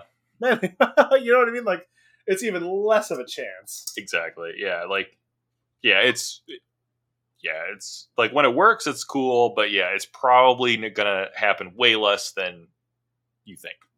Yeah. Finally, the Living Legend at 20. I love the name. I'm a living frickin' legend, bitch. You can empower yourself with the legends of your deeds. You're blessed with an otherworldly presence, giving advantage on all charisma checks. Okay. All right. Once on each of your turns, when you make a weapon attack and miss, you can cause that attack to hit. You're just like, you miss. What if I didn't? Like, all right. He has advantage on charisma checks. How am I supposed to go argue against that? How do you compare this to advantage? You literally don't miss anymore. Yeah, you literally don't miss because you get to decide. Because I mean, this is way better than advantage. You know, it's insane. Yeah, if it's advantage on all your attacks, meaning twice on a turn, it's still probably better. Because this is just like it turns any miss into a hit. Every turn. If you fail a saving throw, you can use your reaction to re-roll it as well. So you can just be like, nah, I didn't like that roll. Just gonna re-roll that real quick. I'm just gonna do it again. this ability just says like you can cheat for a bit. You could just. Would you like to cheat at D&D? A little bit. Play this class. At Have you ever just wanted to be like, man, that 7's really close to that 16. I'm just gonna just boop. boop. It's like, yeah, you can do that. You can just be a cheater. You can just cheat If just you a little want. bit. You can Your cheat. God's gonna allow you to cheat. I Just know a how bit. to legally cheat in D&D, and it's to play this class in level 20. Cheat just a little bit. Also, I love That's funny. you gain advantage on all charisma checks, but since it only lasts a minute, it's like you're this great and powerful like demigod, and you're just be like, I'm going to use this just to gain advantage, maybe get a better price on these health potions. Then after a minute of hacking, you're just like, the shopkeeper's like, wait a second, you're not nearly as convincing as you were 2 seconds ago. You're just hovering above the floor for your divine power. I'm a living fucking legend, bitch. Man, what do you give this class overall, though? I honestly, I don't think this one's one of the stronger ones. I want to say this is in the C. I'll give it a C. Yeah, like the level 7 ability isn't that great. Inspiring Strike isn't. It's fine, but like it's not. Its spells aren't that great. I mean, the enhanced ability. Haste is like haste super good. Its best ability. It's like its best ability by a long shot. But you could like any spell list with haste with this is amazing. But like I don't really think this is like on the same level. Glory fan as like Vengeance and like or anything. You can just throw out that level 20. Yes, that level 20 is ridiculous and all that, but that's level 20. Man. It's level 20. You can't expect, unless you are just playing a level 20 one shot. You can't really expect to ever get there. Yeah. All right, the Oath of the Watchers is next. I kind of feel bad about this one because this fits perfectly with what Ryan wanted to do with Tylios. But he just didn't know it existed, and we're too far in. So this is what he should be. This is what he should be, yeah. Okay. So the tenets of the Watchers is vigilance, their ever-present loyalty, and discipline. Yeah, this does sound a little more like him already. Ooh, and they got some good spells. Well, here we go. 3rd level, Alarm and Detect Magic. Mm-hmm. So, yeah, those are useful in certain scenarios. Yeah, the bad thing about these is what makes them good is that they're ritual spells. So normally, like a wizard can just be like, I'm going to alarm everything. It's going to be fine. But paladins don't have ritual casting, so right. So out of combat, they legit have to use their to use a full spell slot, and you can't do that multiple times in a day. And Detect Magic lasts what, like a minute? 10 minutes. 10 minutes, yeah, right. So and it's like. It's useful out of combat. I mean, obviously out of combat, but like, it's out of combat as a ritual cast, though. Yeah, sure. You essentially could always have it up, but it's actually just important now here. And these 10-minute spell durations are like one of the most difficult for the DM to like time out because you're never really caring about in combat because combat lasts like 2 seconds, and it's just like, wow, everything happened in just 2 seconds. But out of combat, it's just like, well, how long does it take them to go down the stairs and explore this thing? This person asked for a investigation check in this room. Over here, this happened. Like 30 minutes in real time go by. It's like, well, by the time they did all that, convened, had a conversation, we braked and went to the bathroom. We came back and we continued the investigation. They go down a flight of stairs. Is my Detect Magic still up? It's just always like, yeah, but it's about to stop, regardless of how much actual time. Go down. 5th level, you get Moonbeam and Moonbeam See Invisibility. Good. I like Moonbeam a lot. Yeah, See Invisibility is not very useful. I don't like that one. 9th level, Counterspell. Counterspell, baby. Hey now, another Counterspell paladin and Non-Detection. Is this like a stealth ability? What is this? It's like a arcane stealth ability. So you can't be perceived or detected by any like divination stuff. Oh, okay, more spellcastery. Yeah, so someone's trying to do like that's not going to come up that much. No, it's like this is a very much like a DM spell that they use. Yeah, to be like, how come my locate creature didn't work? It's like, well, there's a spell called I don't know. Yeah, I feel like this is not useful for your campaign. Aura of Purity and Banishment. At least Banishment is back. Man. What's the Aura of Purity do? This is just Each non-hostile creature in the aura, which is a 30-foot radius, can't become diseased, has resistance to poison damage, and has advantage on saving throws against effects that cause blind, charm, deafen, frighten, paralyze, poison, and stun. Situational. Situational, yeah. And then Hold Monster and Scrying are their 17th level, so they're back. Yep. And they're always like, that's like, it seems like almost standard for a paladin. They're like, Yeah, throw those in there. It's interesting because usually Hold Monster, every time we saw Hold Monster, it was accompanied by Hold Person at the 5th level spot. But this one doesn't. They didn't get Hold Person here, and that'd be way better than seeing Hold Person is insane with paladins. Yeah, Hold Person is really good. Their channel divinities are Watcher's Will.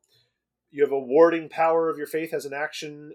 Any creature within 30 feet of you up to a number equal to your charisma mod.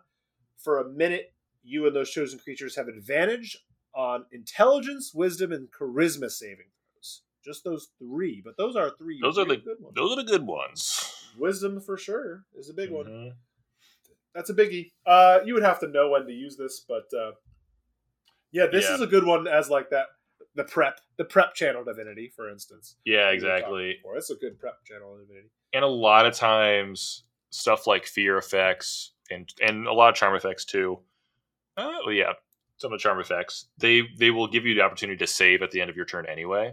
Yeah. So you can use this in combat, but just like Watcher's Will, let's go in, and then now you just have advantage on every fear charm and stuff.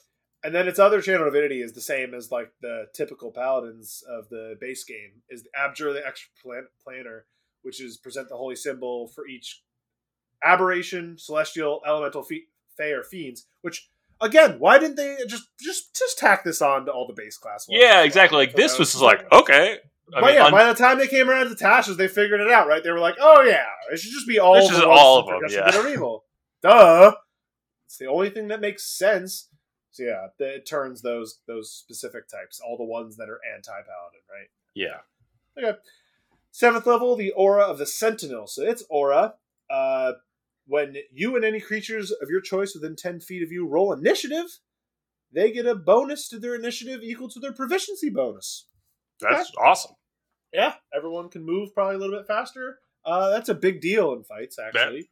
Like if you can jump, like if 2 people now move ahead of the monster, that can change the game. And surprisingly, what's really good about this is like a lot of combats start with you grouped up. Yeah, you all enter a room, and now and then there's past an ambush. that, or it doesn't matter anymore. It already gave all its bonus, so like you're fine with that. You're good. Yeah, but and a lot of times you all start the battle right in one point. You get ambushed around your campfire. Well, okay, all of you get your search all surprise round, but you're all within 10 feet. You get it. We get a bonus to our initiative. Yeah. So I think that's a really good aura. That's useful. It's not broke. No, it's good. Vigilant Rebuke at 15th level. You learn how to chastise anyone who dares wield beguilements against you or your wards.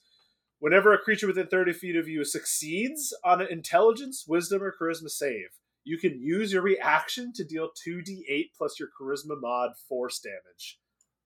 That's hilarious. Yeah.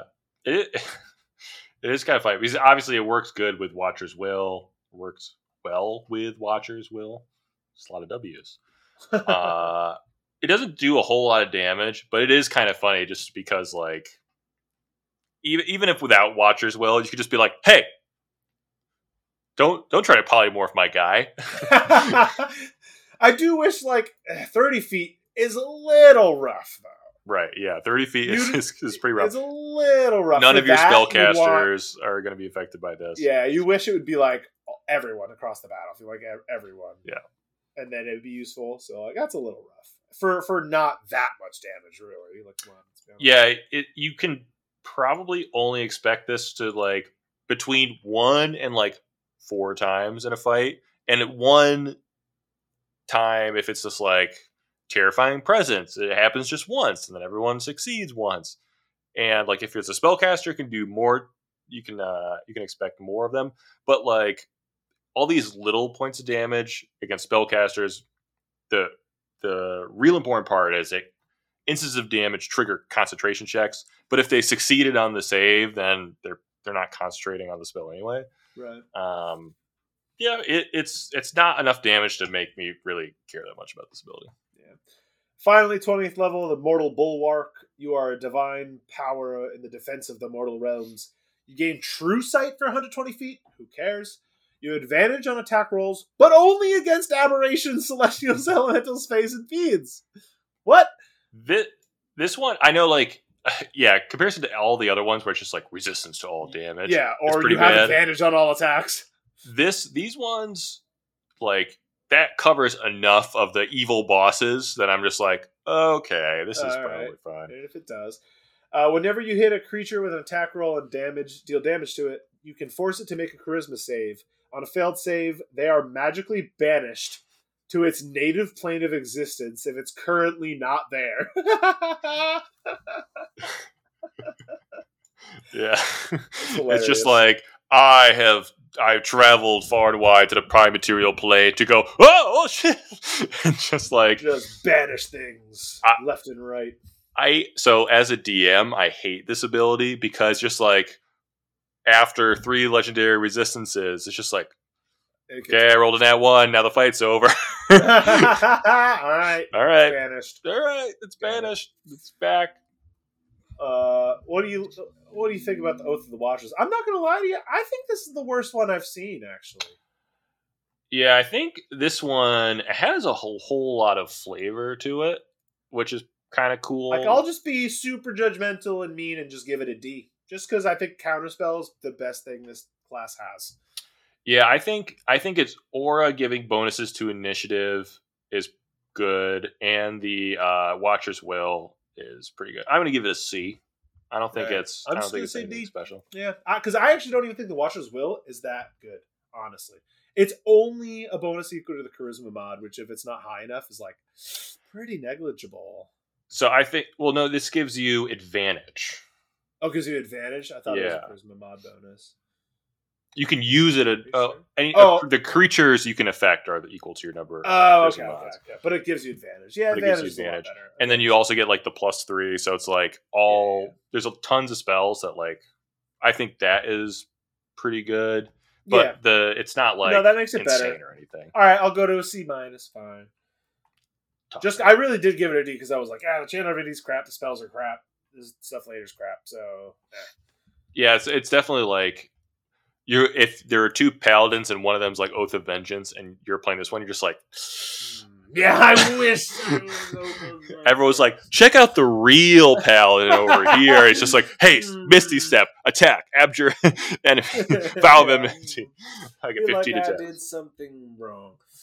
All right, we have a couple others. They don't fit into any of the 3 major expansions, but we still wanted to go over a couple of them, especially because I think this first one's really cool. Flavor-wise, that I'm surprised isn't in like even the base game. I feel like should have this one. It says it's in the Dungeon Master's Guide. This is the Oathbreaker. This is the DMG. There's a couple classes that are in like the evil character section of the DMG. I love this Oathbreaker. This is such a cool flavor. The Oathbreaker Paladin, because they broke their oath. It makes a lot of sense. This is so cool. So the Oathbreaker Paladin, it's funny because this doesn't actually have tenants because it broke its oath. I broke my oath. No tenants. I broke my oath. Yeah, you're an outlaw here. It's got some cool abilities to suit it. 3rd level got the Hellish Rebuke and Inflict Wounds. Mm-hmm. Hellish Rebuke is cool. Inflict Wounds is, you're just gonna attack. Yeah, you're just gonna attack. You're not gonna Inflict Wounds. 5th level Crown of Madness and Darkness. Those are some cool spells. I don't know how useful they are. That'd be tough to use. 9th level, you get Animate Dead. And Animate Bestow Dead a Curse. is sweet. Animate Dead is so sweet. And Bestow a Curse. 13th level, Blight. Blight comes up a lot, actually. Blight's fun, yeah. And then Confusion. I love Confusion. I also love the flavor of Confusion for the Oathbreaker Paladin. Yeah. He's confused, man. What are you talking about? He doesn't know. And then 17th level, Contagion and Dominate Person. I mean, these are sweet. Good spells. Their channel divinities, they have Control Undead. As long as it's an undead creature, they have to make a Wisdom save. I kind of wish they didn't. I kind of wish it was just like Control the Undead, damn it. But it's D&D. You have Yeah, to, you got everything has to be everything's got to be set. tied to it. On a failed save, they have to obey your commands for 24 hours, which is pretty sweet. It can only be undead whose challenge rating is equal to or greater than your paladin level's immune, so it has to be less than. But yeah, which is that's pretty easy to do. Yeah, it's pretty easy. Yeah, and I like that that's in there again from the DM side, so I don't have to be like, oh shit, this boss is technically undead. He's just gonna control it. Okay. For 24 minus hours, one legendary resistance. Yeah. And then it has the dreadful aspect as well. As an action, you can channel the darkest emotions. Each creature of your choice within 30 feet of you must make a wisdom save. If it fails, it's frightened for 1 minute. So I like that they were just like, yeah, and then we don't have to. Otherwise, we don't care what it is. Just like everything's afraid of you. Yeah. Cool. The Aura of Hatred at 7th level.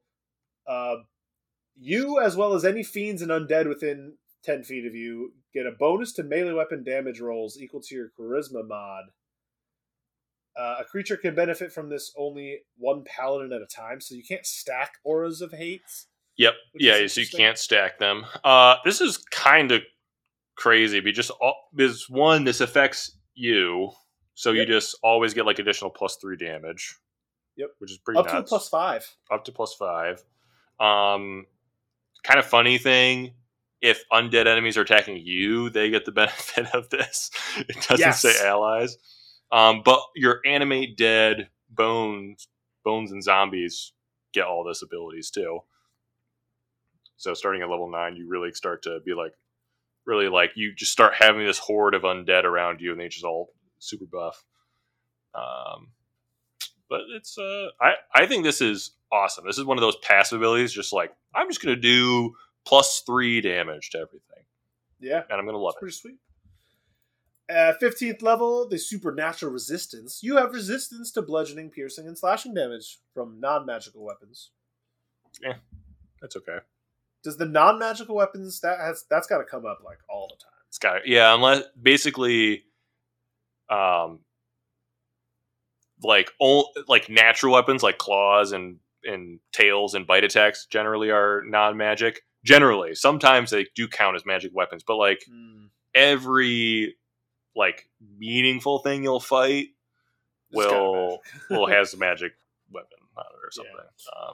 So it's like that's a little it'll upsetting. come up, but yeah, it's a little upsetting. Yeah. I think it probably could have just been, just resistant. Well, it probably could have. It could have been something like a permanent rage. That's like fine. At 15th level, yeah, why not?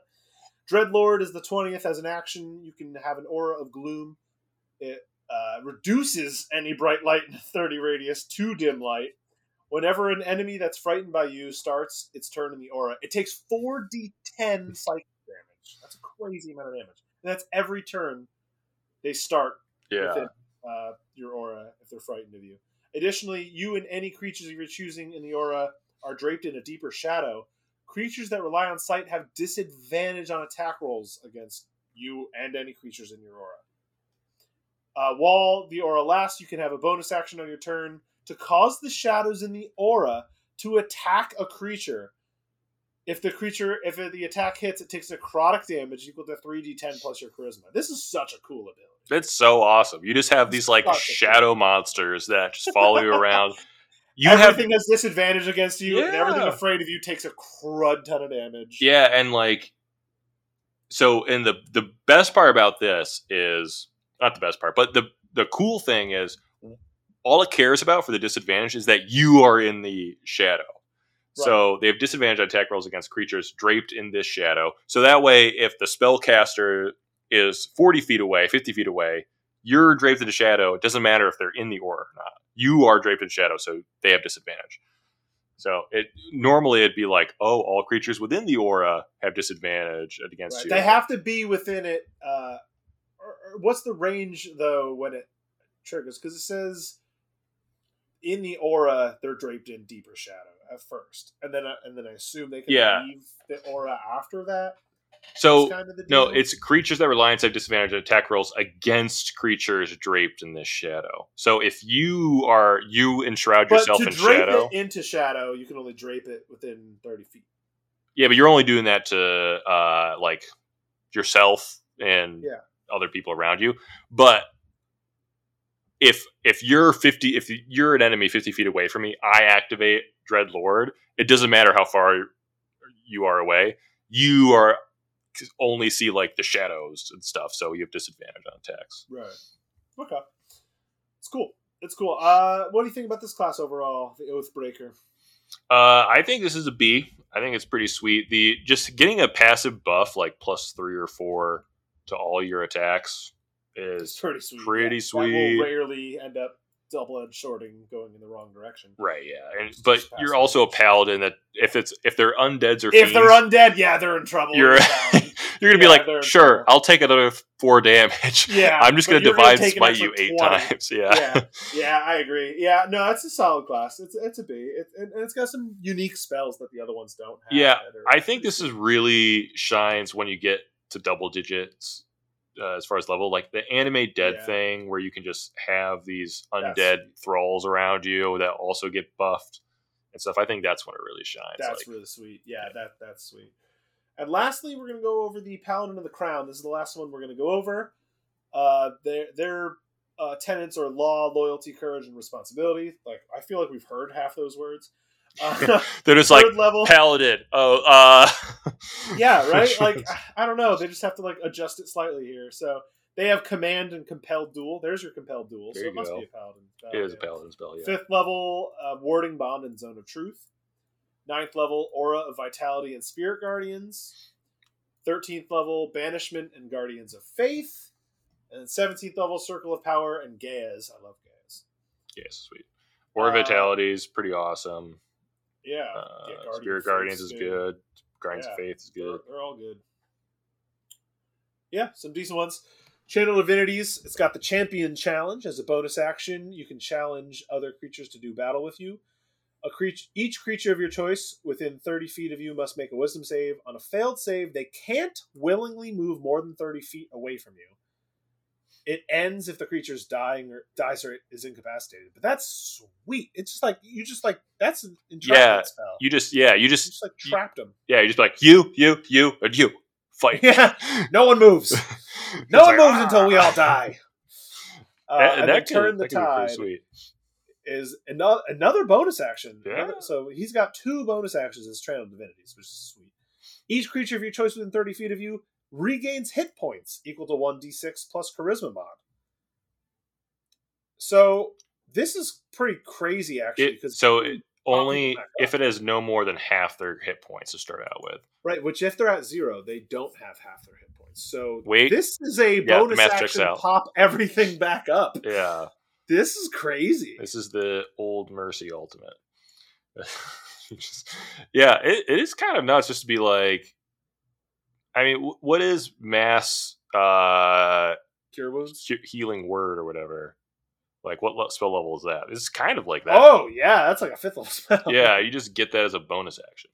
You just have it as a bonus action. See, that's crazy. Yeah, you know when it's going to be useful, and it's going to come up a lot. Yeah, and this is a lot of times with as a paladin, since you're in the midst of the fight, you're going to be close by everybody. So when I was playing paladin, there's a lot of times where I'm just like, lay on hands for 1 hit point. Now he's back up, and we all die again. Lay on hands, 1 hit point. Just bit of the nature of the fight, and this can just be like bonus action. You and you are up now. Now I'm going to fight. I'm going to fight this guy. Yeah, pretty crazy. These Channel Divinities are really strong. Yeah. At 7th level, we've seen before the Divine Allegiance. It's called something different. When a creature within 5 feet of you takes damage, you can use your reaction to substitute your own health for that of the creature's. So you take the damage instead of that creature's. So it's literally the Paladin of Redemption coming back here at 7th level for the Paladin of the Crown. So you can take the damage instead if you want. And it's with 5 feet, so they gotta be right next to you. Yeah, I'm protector guy. Yeah, I'm trying to think of the other one was 10 feet, which that is, I think, difference between 5 and 10 feet is pretty big. It's a big difference. Yeah, which is good. You really have to butt up against people. Yeah, it's interesting. And then 15th level, the Unyielding Saint. You have advantage on saving throws to avoid becoming paralyzed or stunned. That's a big deal. Yeah, it's like not being paralyzed and stunned is a big deal. It's a big deal. Doesn't come up that often. It's one of those things that just like you'll go through 8 sessions without immunity. Yeah, it's not even immunity. I think this will come up like a couple times. It is a little upsetting that it's only on like saving throws, right? Because if there isn't a saving throw for something that's a paralyzed or a stun, that would feel real upsetting. To get paralyzed or stunned and be like, I didn't even get to try and save, and I get advantage. There is a high level spell, Power Word Stun, where it's just like you're stunned, and it's just like this should just be immunity because there's not too many things that paralyze or stun you. And then the Exalted Champion is its 20th level. You get it's same as like all the other ones. You use an action and you get a bunch of crap. You get resistance to bludgeoning, piercing, and slashing from non-magical, so it's the same as that 15th level from the last class. Your allies have advantage on death saving throws within 30 feet of you. That's hilarious. Yeah. And then you have advantage on wisdom saves, as so do all allies within 30 feet of you. So super useful on high level fights. But I don't know. I feel like this got worse the later it went. I feel like it started so strong, and it was like, oh man, these channel divinities are awesome. The channel divinities are so good. Command and whatever. Subclass, and then you're just like, okay, and then it's like, yeah. I have a hard time giving it any higher than like the B- again, just because the channel divinities are so strong, and like I feel like you can always make use of those. Yeah, every scenario. So I'm like, fine. Yeah, fine. I think you're right. I'll give it a B. I was going to give it a C, but I think you're talking me up. Yeah, it's just it's so useful. You're going to feel so good at level like 5 to 8. Yeah. Which is where, honestly, let's be honest, that's where most campaigns are. So right. That's what I mean. Like for the majority of the campaign, this paladin. You're gonna be good.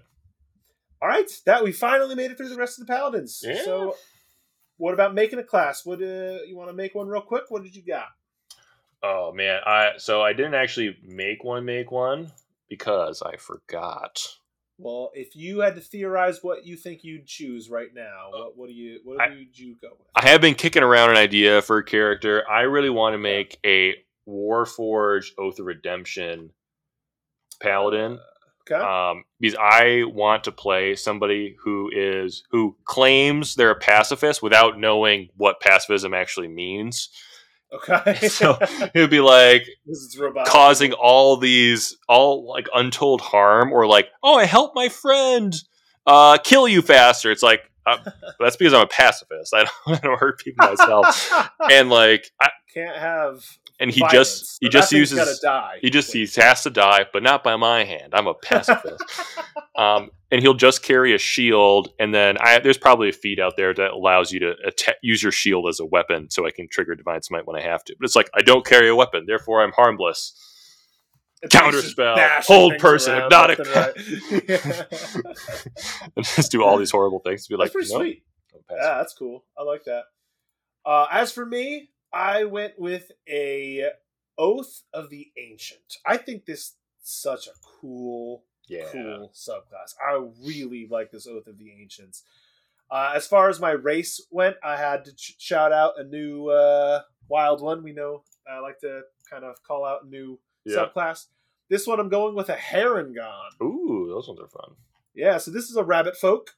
I feel like it works really well with the Oath of the Ancients being a nature-y, speaking to beasts and animals and everything, because you're kind of animal-like in your own right. So it kind of makes sense that you can talk to animals. I would go with the more flexible and choose an ability score. It allows you to choose any one you want. So I'd probably choose, a charisma or probably charisma as my +2, and then either wisdom or con as my +1. It gets some really good abilities. Hair Trigger. You add your proficiency bonus to your initiative. Yeah. Just flat. That's sweet. You have proficiency in perception.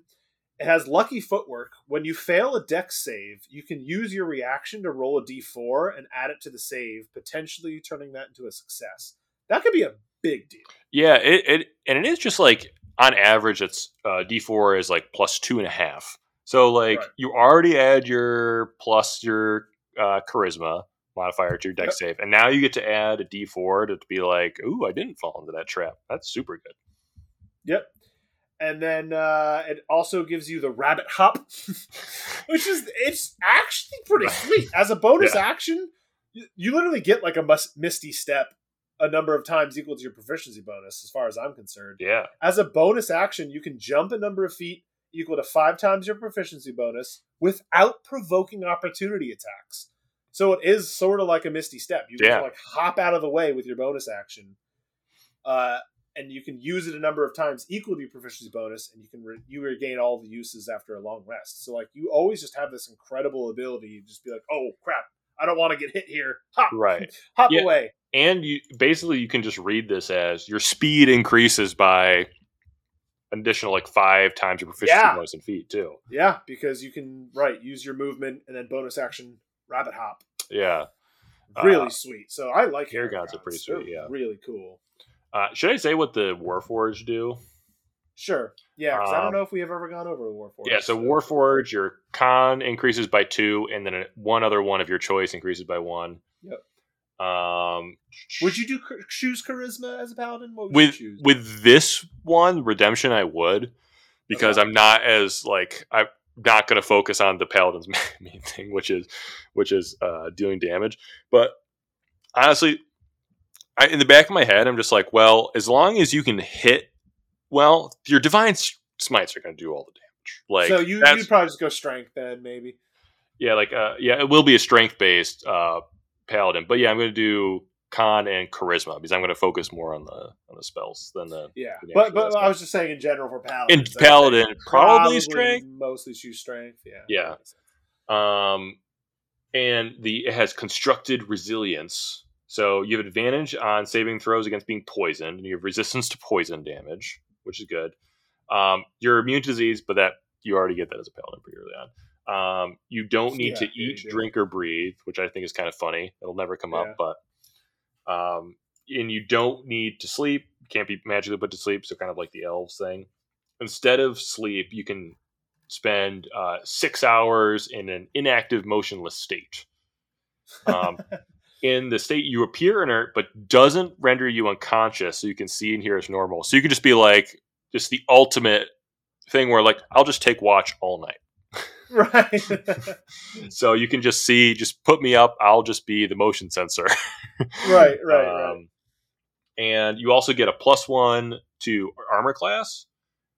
And you can only don armor with your proficiency. To don armor other than a shield, you must incorporate it into your body over the course of an hour.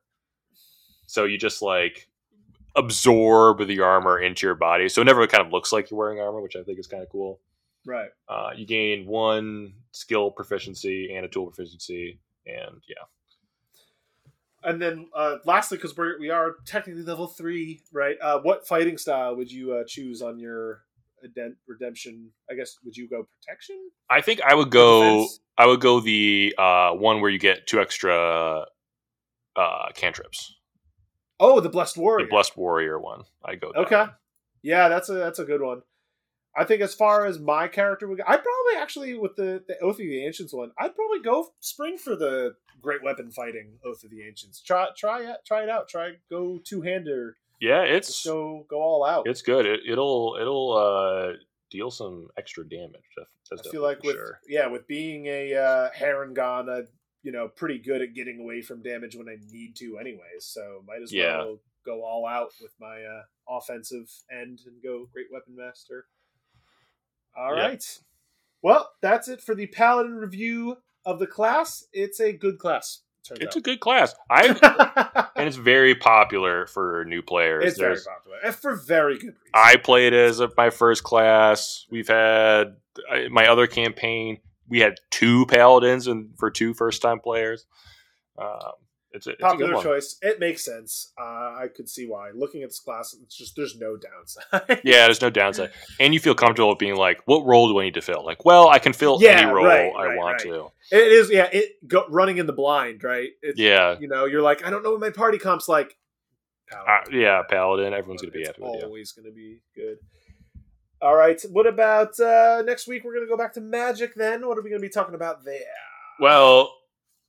Old news, but we got new cards coming out. We haven't talked about the Commander ones yet. We have 5 different. I haven't seen them on the shelves yet. I don't know. They're probably out now. I've gotten one of them. I got the counter one. And I just love it. It's not good, but I love it. Yeah, the brokers. Yeah. Okay. Yeah, there you go. Yeah, and then next D&D, we're going to go over items, like magic items, kind of in a broad sense. We might like focus on a particular aspect of them in a later episode, but we're just going to talk about them. Like getting loot and getting items is like one of the biggest things that like pop up in D&D. Yeah. You're either searching for them at a quest, you pick them up at a store, you're trying to steal them, someone's trying to steal them from you. There's specific ones for certain campaigns too that we can mention. So items, it's a big subject. We'll see where we get to with that. How about if they want to reach out to us and give us a topic? We need topics. Don't. No, I'm just kidding. Good answer. Gotcha. You can reach out to us through our email, which is dragonpartypodcast@gmail.com, or Twitter @dragonpartypod. Yeah, Gmail would be the best. I do occasionally look at it. If you mention anything, give us some topics. Let us know. We'll get to it for you. Yeah. That's about it for today. Let's go back to partying. Let's go back to the party. And all of you listeners out there, party on. Party on.